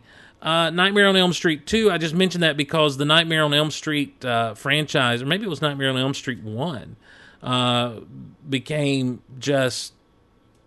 It exploded. Freddy became a household name in the same way that Jason was. And also Supergirl, 1984. These are just a few of the highlights for me from 1984. Movies that I should have taken and talked about on the show, and just it never occurred to me. Well, this year, of course, 30 years ago was 1985. Steve was 8 years old and and living large. man. 1985 was a great year. WrestleMania 1 debuted in March of that year, and we were the heart of the rock and wrestling WWF stuff.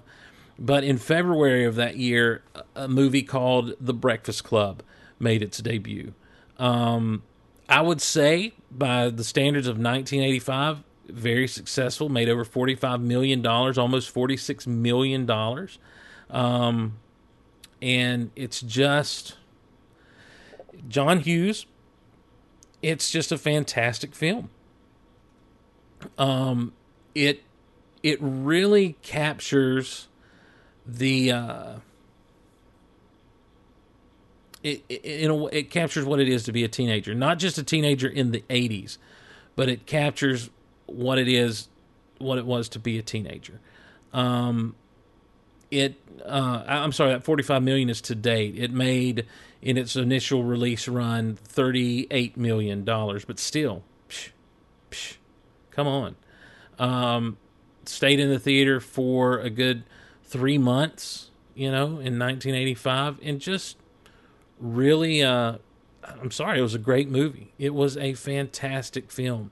The characters are a little bit one-dimensional, but they really do capture kind of the different social groups, at least from when I was in high school, and that's why I feel like it's pretty timeless, even with the hairdos and everything else. It's a timeless movie because the issues that kids face then are still the issues that kids face now. The social group stuff, they talk openly about abuse. They talk openly, of course, about drug use and stuff, and they talk openly about how it feels to be kind of locked into this, the pressures of trying to be the perfect student, the pressures of trying to be a perfect kid. They talk about divorce. They talk about the pressures of maintaining even the image of being kind of the odd person out, the pressures of being a student athlete.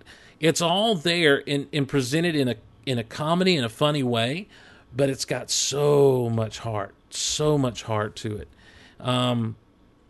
Let's see, classic trailer. Here we go. It is now 7:06. You have exactly 8 hours and 54 minutes to ponder the error of your ways. Any questions? Yeah. Does Barry Manilow know that you raid his wardrobe? A brain, a beauty, a jock, a rebel, and a recluse. Can't believe this is really happening to me. Before this day is over, they'll break the rules.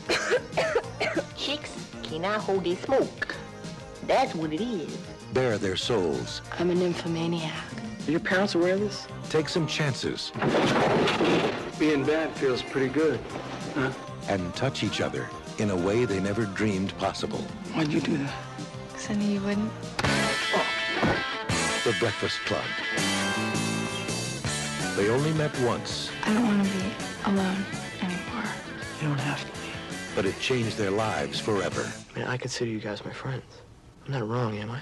Universal Pictures presents Emilio Estevez, Paul Gleason, Anthony Michael Hall, Judd Nelson, Molly Ringwald, and Ali Sheedy in a John Hughes film. Why are you being so nice to me? Because you're letting me. The Breakfast Club.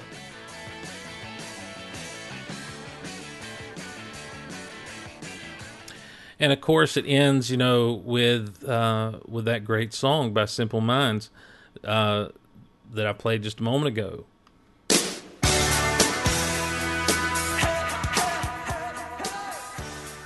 The idea that these kids spent and it happens, you get stuck anywhere with someone for, an extended amount of time. You start to get to know each other, and these kids end up opening up to one another, and just because they need someone to latch on to. And the people you think would get together at the beginning don't end up getting together. It's different. It's a different thing. And just like Molly Ringwald tells Ali Sheedy there, she says, "Why are you being so nice to me?" And Molly Ringwald says, "Because you'll let me." And there's just some huge kind of truths that just speak universally throughout time. And it's John Hughes, of course. I mean, you can't say enough about the work of John Hughes.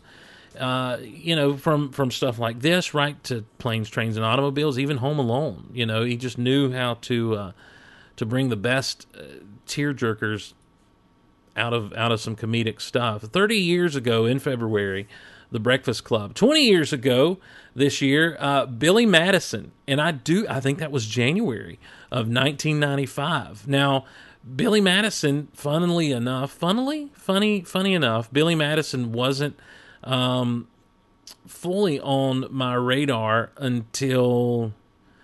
Now, that was February of 95 as well, until like 96, 97-ish. The first Adam Sandler movie I watched was Happy Gilmore. But, man, Billy Madison is just... It may be that I'm nostalgic. I was thinking about this stuff because I was thinking, trying to remember like when Dumb and Dumber was released. And I've not seen Dumb and Dumber 2 because the previews just look... I'm like, oh my gosh, it just looks silly. It looks stupid. It doesn't even look silly. It just looks dumb. You know, it looks like they're just rehashing that first movie. And to this day, I think Dumb and Dumber is a masterpiece. And so I wonder if there's like just some nostalgia there of being just in the right age group. You know, that 17 to 30-ish kind of age group when these movies came out originally of just loving. But Billy Madison is just hilarious. I award you no points. And may God have mercy on your soul. Adam Sandler at some of his best. 10 years ago, two huge movies that we'll definitely devote shows to later on this year. Revenge of the Sith and Batman Begins. What more to be said? We'll definitely talk in depth some Revenge of the Sith later on this year. And we'll talk in depth Batman Begins. Batman Begins remains... probably my favorite of the Dark Knight trilogy, of Nolan's Dark Knight trilogy. I think it just is it's with the exception of a little shaky cam in some of those fight scenes, it's almost a perfect movie. To me, it's just fan freaking tastic. And so we'll definitely talk some of that down the road. But really focus, man, Breakfast Club. It's of the movies mentioned outside of Revenge of the Sith, it just has the most legs on it to me because it's one of these that is absolutely timeless. I don't think that you could... Obviously, at some point, someone's going to try to remake The Breakfast Club, and it's just going to fall short. It's just going to fall short. Or maybe it won't. Unless if they just do a shot-for-shot remake with some different characters, sure. Different actors in the role, sure. But I just think that this movie is timeless regardless of the wardrobes and hair. That it is just a fantastic movie that if you've never seen, you may not appreciate it as a grown-up. You just may not. You've got to get into that mindset, that teenage mindset or, young adult mindset. But it'll give you the feels, as they say online. Well, finally, on this episode, I feel like it is beholden upon us. Is that right? It behooves us to talk this little beauty.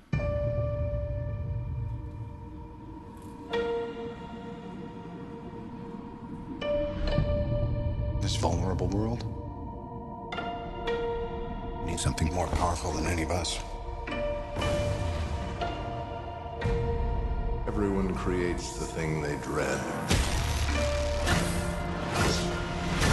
Ultron in the flesh.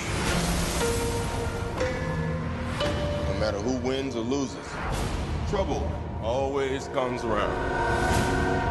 You've meddled with something you don't understand. We have no place in the world.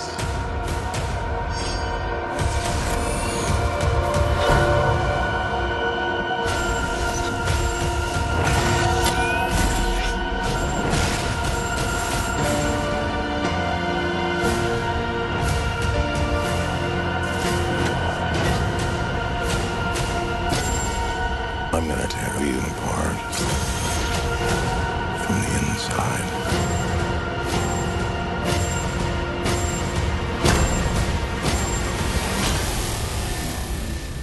Oh boy.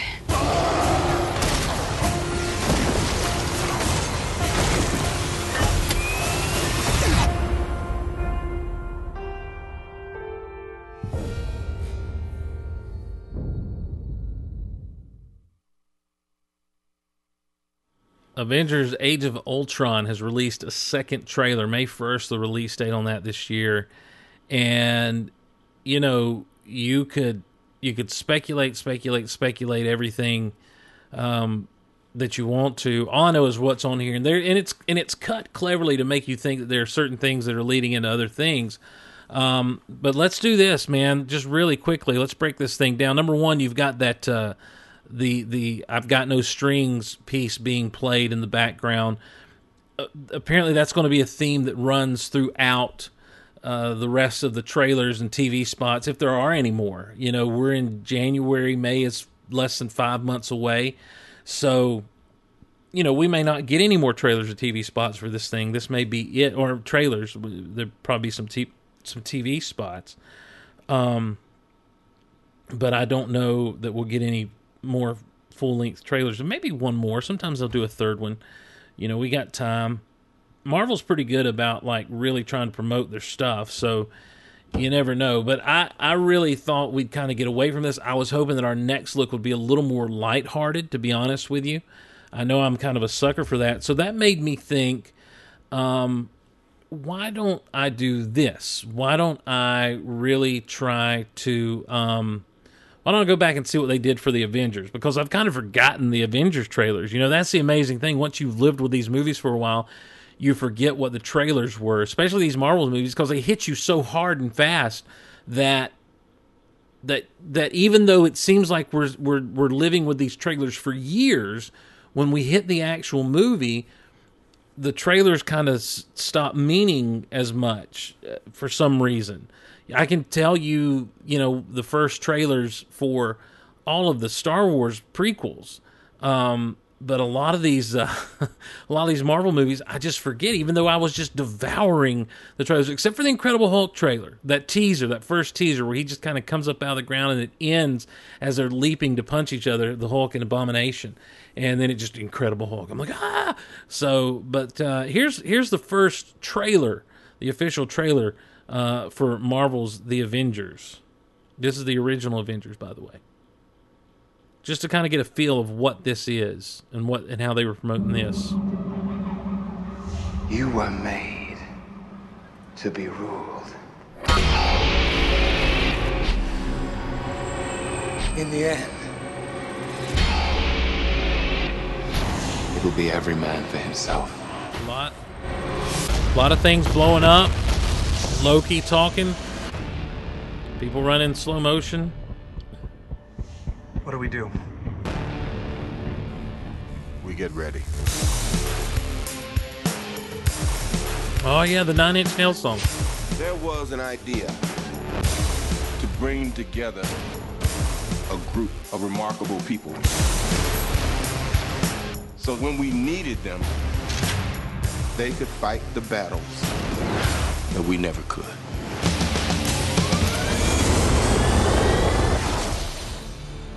Gentlemen, what are you prepared to do? No offense, but I don't play well with others. Big man in a suit of armor. Take that away. What are you? Genius, billionaire, playboy, philanthropist. Oh, yeah, there's some lightheartedness.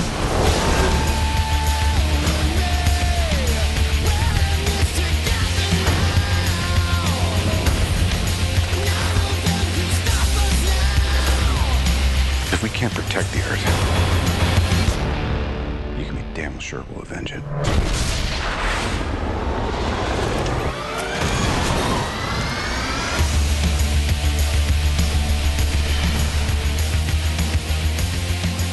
Dr. Banner, your work is unparalleled, and I'm a huge fan of the way you lose control and turn into an enormous green rage monster. There's that shot of the Hulk. Now, it had some levity in it. It had more levity than what we've seen in these two Avengers trailers, for sure. But it was also very much explosions, threatening, a lot of people looking scared, a lot of people looking intense, a lot of fight scenes. So, you know, not super, you know, fun, so to speak. Here's the second trailer from Marvel's Avengers. Now, this is the first Avengers movie again, remember. Oh, this is that kind of trailer. A lot of destruction, people running for their lives. And we are hopelessly outgunned. Explosions and Director such as. Fury, I think it's time.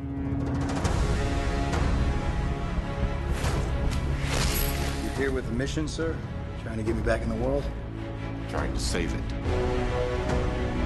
Doctor, we need you to come in. What if I say no? I'll persuade you. What are you asking me to do? It's called the Avengers Initiative. I thought I didn't qualify. Apparently I'm, what is it, volatile, self-obsessed, and don't play well with others. All right, now Tony, it just showed Iron Man and Thor fighting. A couple of deleted shots with some dialogue and stuff. How desperate are you? And you call on such lost creatures to defend you. You have made me very desperate. We're not a team. We're a time bomb.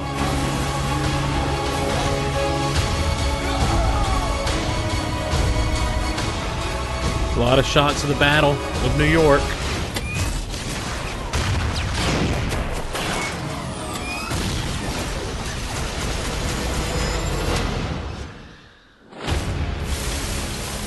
Hulk catching Iron Man. Nothing we were ever trained. Iron Man. There's that awesome, just beautiful shot of panning around all of them, where they're standing on the bridge getting ready to fight, and the Avengers logo. Guys, I'm bringing the party to you. You know this part in the movie, of course.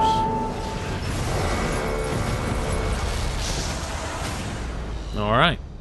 So that one was a little more serious. Not a lot of levity there.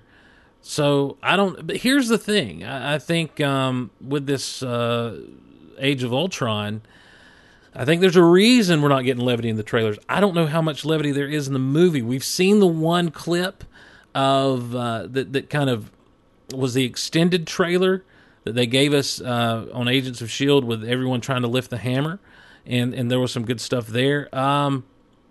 Moving right along here in this trailer here, people evacuating, Hawkeye helping people get away from something. This vulnerable world? There's a huge, like, it looks like a people mover that people are getting into. It's this piece of technology. I can't tell if it flies. There are cars parked all around it. And so I can't tell if it is a rolly vehicle. It looks like it could be both. It could be either rolly or fly-y. Like it may belong on the like on the helicarrier kind of thing. Rolling right along here. Need something more powerful than any of us. Captain America got that helmet. And on Captain America's sleeve, I think everyone's noticed the patch, the Avengers patch on his suit there. He's obviously got a different suit than his World War II suit, or even his shield suit that he was wearing in Winter Soldier. Hawkeye in the woods. This is with some explosions around. Everyone creates the thing they dread. Ultron. Ruffalo Banner utters the name Ultron as Ultron, a battered piece of like what looks to be a messed up Iron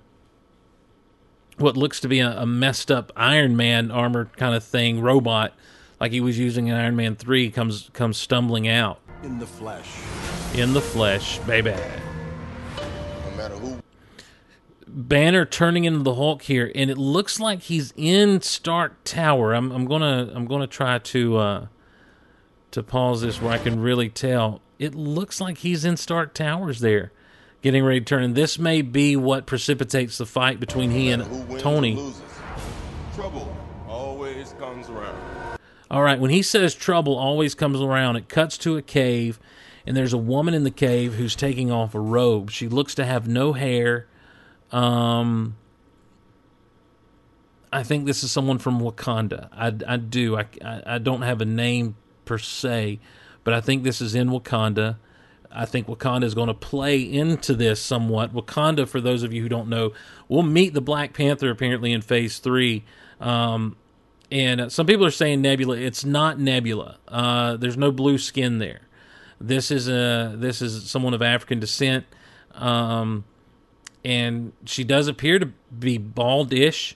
I think this is someone tied to the Black Panther. We may see the Black Panther in this movie. We know we're going to see him in Captain America: Civil War.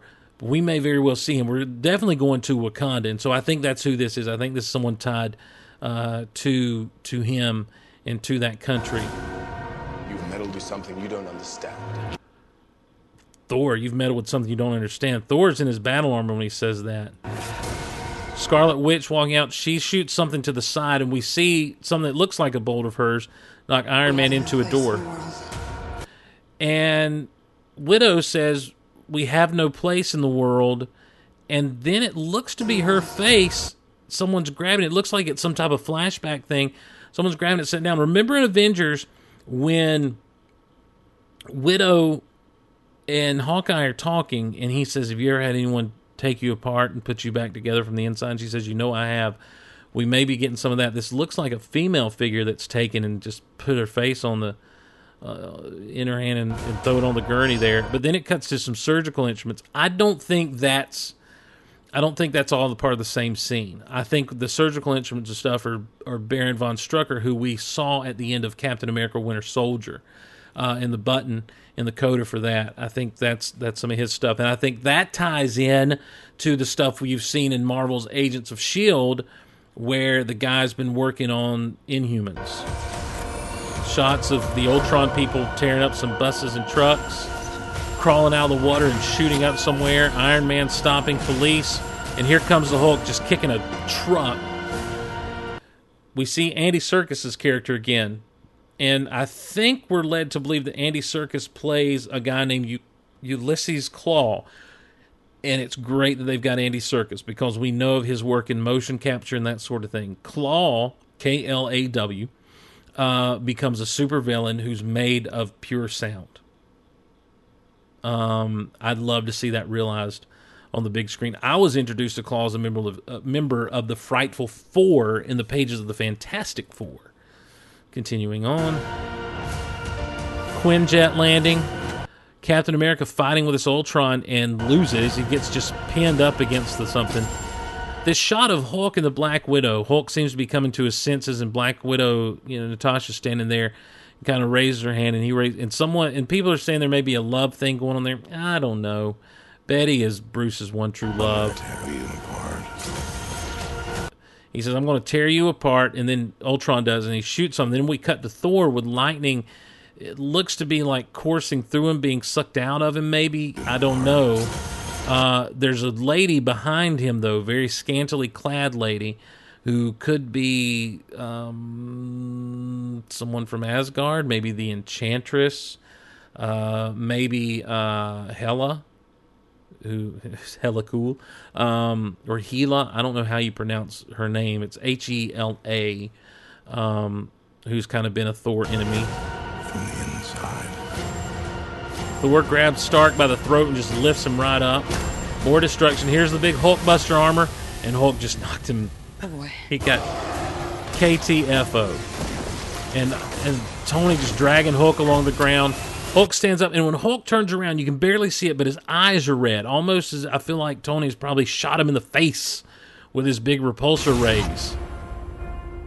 That seems to be a big deal of what's going on in this movie. Then you get a final shot of Ultron there.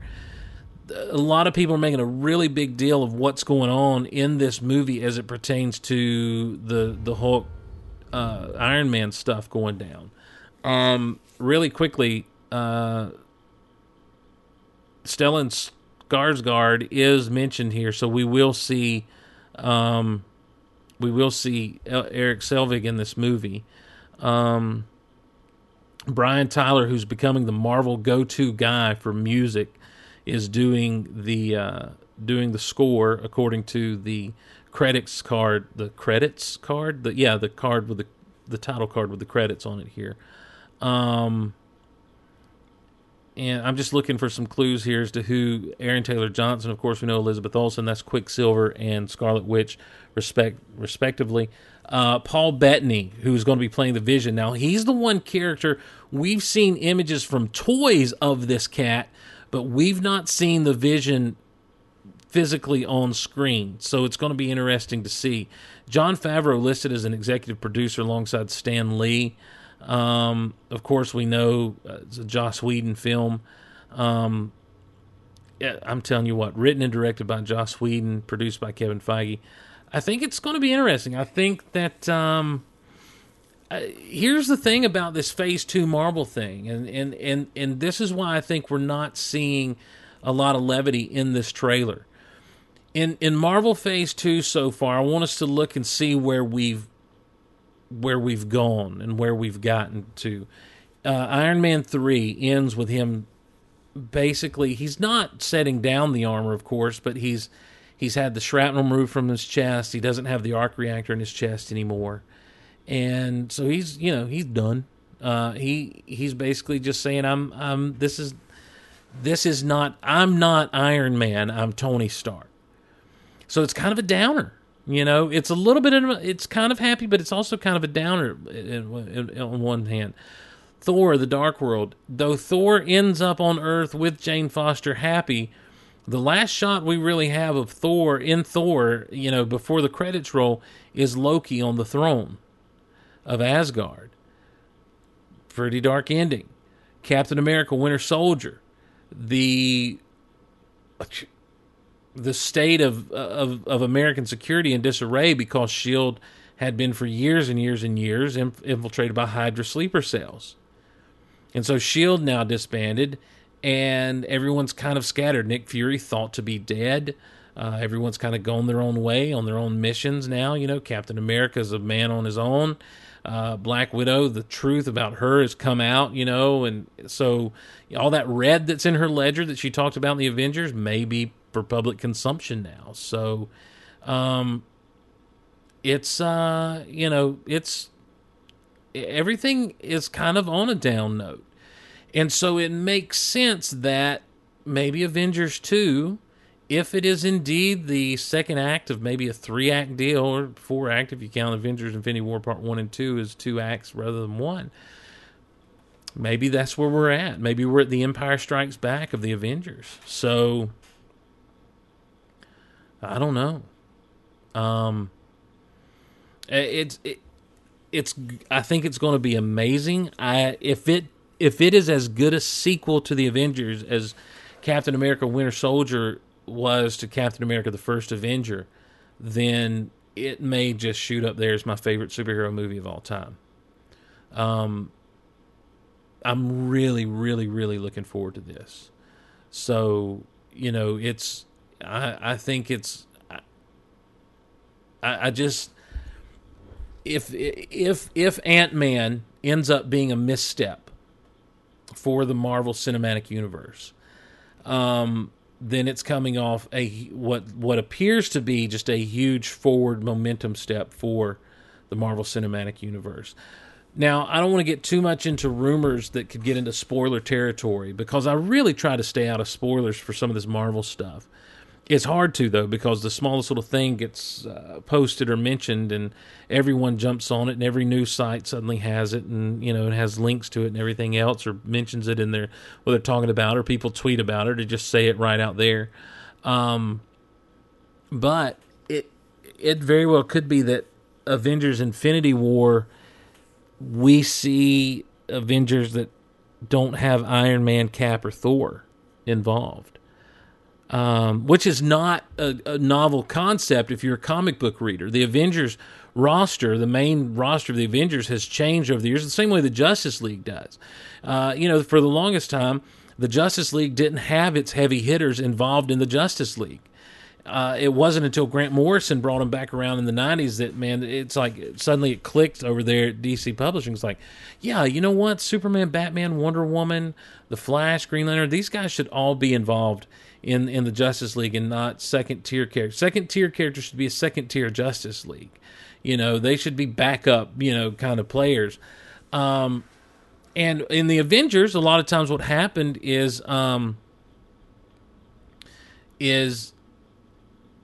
lot of times what happens in the Avengers is you end up with some of these characters who aren't necessarily A players, A team players, that you end up with some B level characters and even some C level characters. And then you end up with like the Great Lakes Avengers, who it's just kind of like, well, we don't really have anyone else to call. Let's call these guys. Check out the Great Lakes Avengers if you don't know what I'm talking about. It'll be a nice little exercise in some obscure Marvel Universe stuff for you. So it's... I say all that to say this, that this could really shake up the way things go, especially going into Phase 3 of the Marvel Universe after Ant-Man with Captain America Civil War. I don't want to get too much into that kind of projection yet. I have a lot of opinions about bringing Civil War to the silver screen that kind of bothers me. I'm bothered. I never liked the concept of Civil War in the Marvel Universe. It never set well with me. It did great numbers. It was wonderful. It led right into World War Hulks. It led right into Secret Invasion. I dug what went on in Secret Invasion. The resolution was a bit iffy for me, but by and large, I really did not care for what Civil War brought about in the Marvel Universe. And the fact that it's never really been fixed. It's never... The status quo from Civil War was changed in the Marvel Universe, guys. So it's not... It is an event that can definitely say they changed it. Very few events can say that. Very few big events, big crossover events can say that they've changed the status quo forever. Civil War kind of did that, and it's been a hard road back to me to get these characters to be likable and enjoyable again, because you can't forget that they were at each other's throats over a piece of legislation, And granted, it was reveal yourselves to the public, start working for the government. And I think it speaks volumes that Captain America's a small government guy. Now, I'm not going to get into politics or such as, But I think it speaks volumes that Captain America was anti the government in that moment. I think it kind of speaks volumes about his character and maybe the way he votes. But I'm kidding. I'm kidding, guys. Friends! Captain America is obviously conservative. That's what Rush Limbaugh would say. But I'm kidding. Let me, real quick in the chat, Sci-Fi Now says, will we see Coulson in Avengers 2? I don't know. It'll be interesting to see what happens if they find out he's alive. I think that would add a really unique take, and it would be a reason to jump into some Civil War, but I don't see where that would put Cap and Iron Man at odds so much as it would put them at odds further with S.H.I.E.L.D. Wu says, where do you put the Defenders, or do you feel that's separate? No, it's all part of the Marvels. It's all connected. I don't know where we'll see... I don't know where that'll fall in the timeline of all this, though. And I think that's going to come out as these shows are produced and as we see these shows. The interesting thing about the Netflix shows that are coming on is that they're all being produced in one chunk and kind of removed from everything that's going on cinematically. The creators obviously are going to be, I would imagine, bound to some rules of what's happening in the Marvel Cinematic Universe on the big screen. So I don't know. It's going to be interesting to see. Wu says, I hope Ant-Man knocks out of the park. I do too. Listen, when I say that I think Ant-Man may be a misstep, it's not because I don't like Ant-Man. It's because of all the different things that have gone on behind the scenes. It just makes me feel iffy about it. It's kind of this weird thing that I don't know what it actually is going to be. Wu says, you don't like Civil War because it's too real. It's a very reality-based story. Is it? Because I don't see superheroes in reality fighting each other. It's not something that happens on a daily basis. So there's your daily dose of snark from Steve. No, I don't like it because these heroes shouldn't... you've got plenty of supervillains to fight. You know, there's no sense in pitting the superheroes against each other when you've got a great cast of rogues that you could have just done a war with. Not even worry about Civil War. I would do something and call it war, and have some, you know, do a classic team up in a way. And that's just my proclivities as a comic book reader. You know, I just feel like you ended up wasting a lot of time and wasting a lot of great villains. So, you know, it definitely changed the game as far as Marvel Comics is concerned, but not, you know, it's not something I would have done. But hey, kudos to them because they put it all out there and went for it, and it was successful for them. And so, you know, and I'm all about comic books being successful. I really am. I'm all about the industry being strong and thriving. And that's why I'm a proponent of getting back to comics that, that's why I'm a proponent of comics getting back to being for all ages, kids and adults alike, being able to enjoy them, because that's where your future readers are going to come from, is not from 40-year-old guys like me. Your future readers are the kids now who are super into Guardians of the Galaxy and super into the Avengers. And so I feel like what you've got to do is provide a platform on the printed page for these kids to be able to go to a comic book store, or maybe even, you know, somehow get back to the spinner rack situation. And I know that's all in distribution and business stuff, but I'm just saying, if you get back to where they're easily accessible for kids, and it's and you have guys who are trying to write stories that kids and adults will enjoy.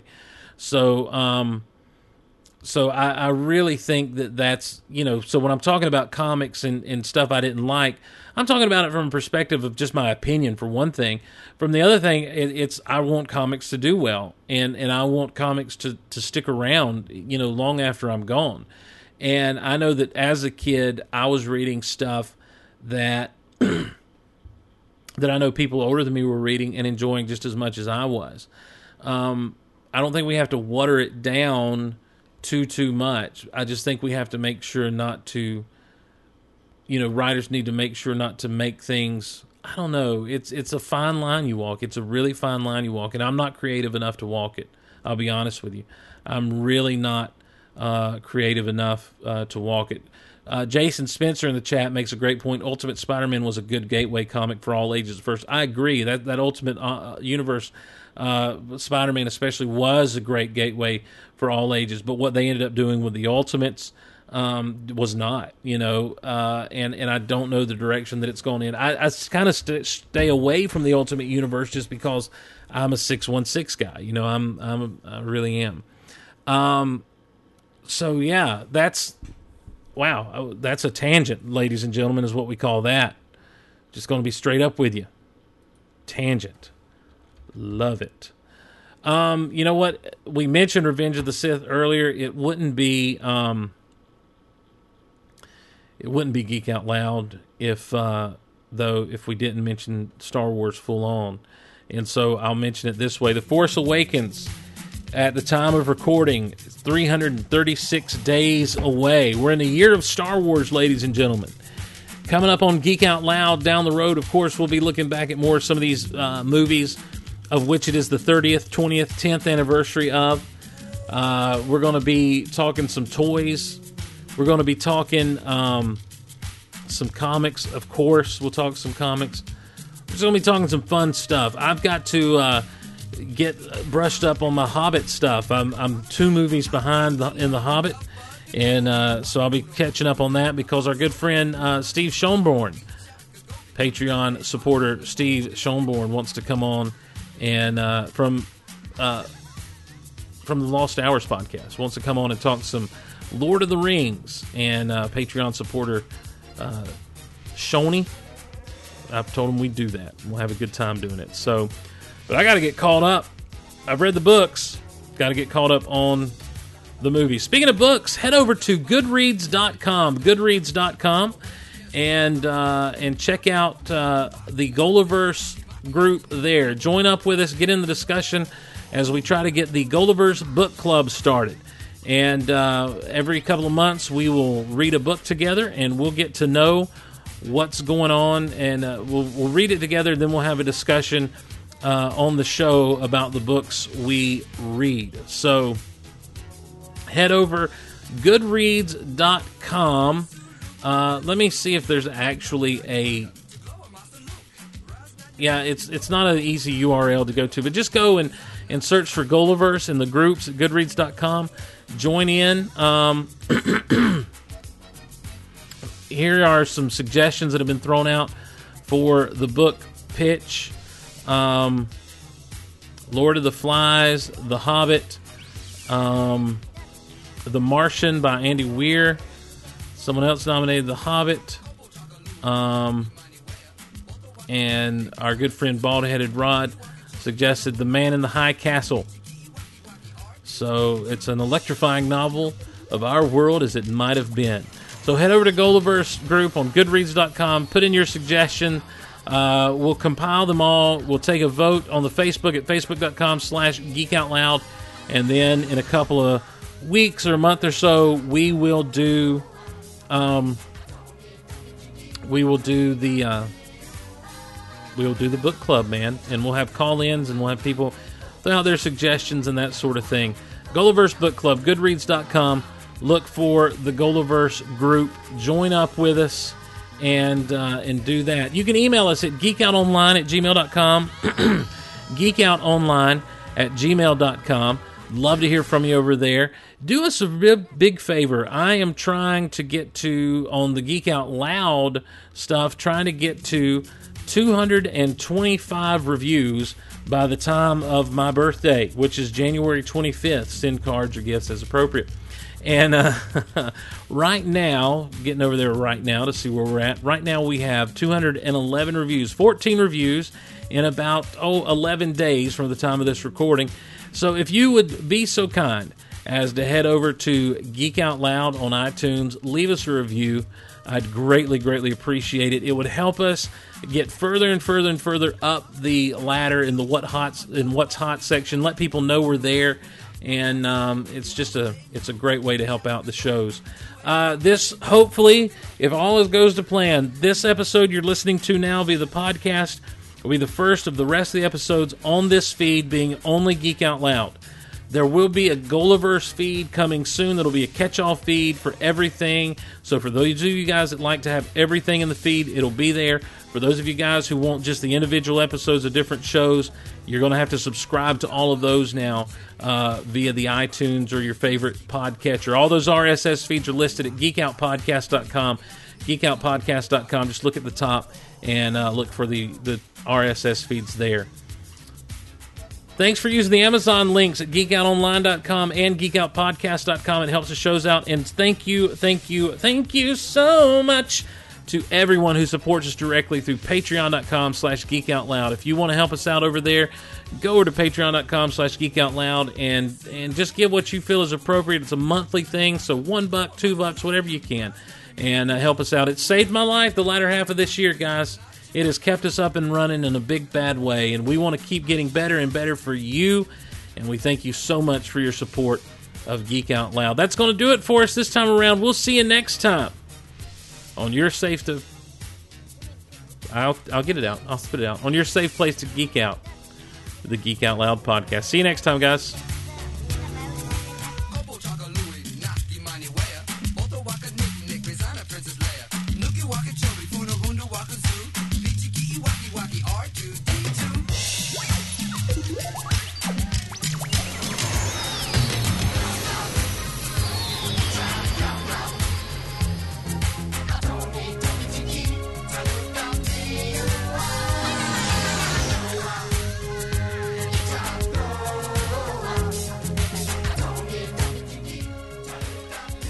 Don't forget January 25th at mixer.com/Golaverse. January 24th, 25th is my birthday. Send cards or gifts as appropriate. January 24th, the charity marathon, Golaverse charity marathon, starting at 10 a.m. Eastern with the Big Honkin' Show.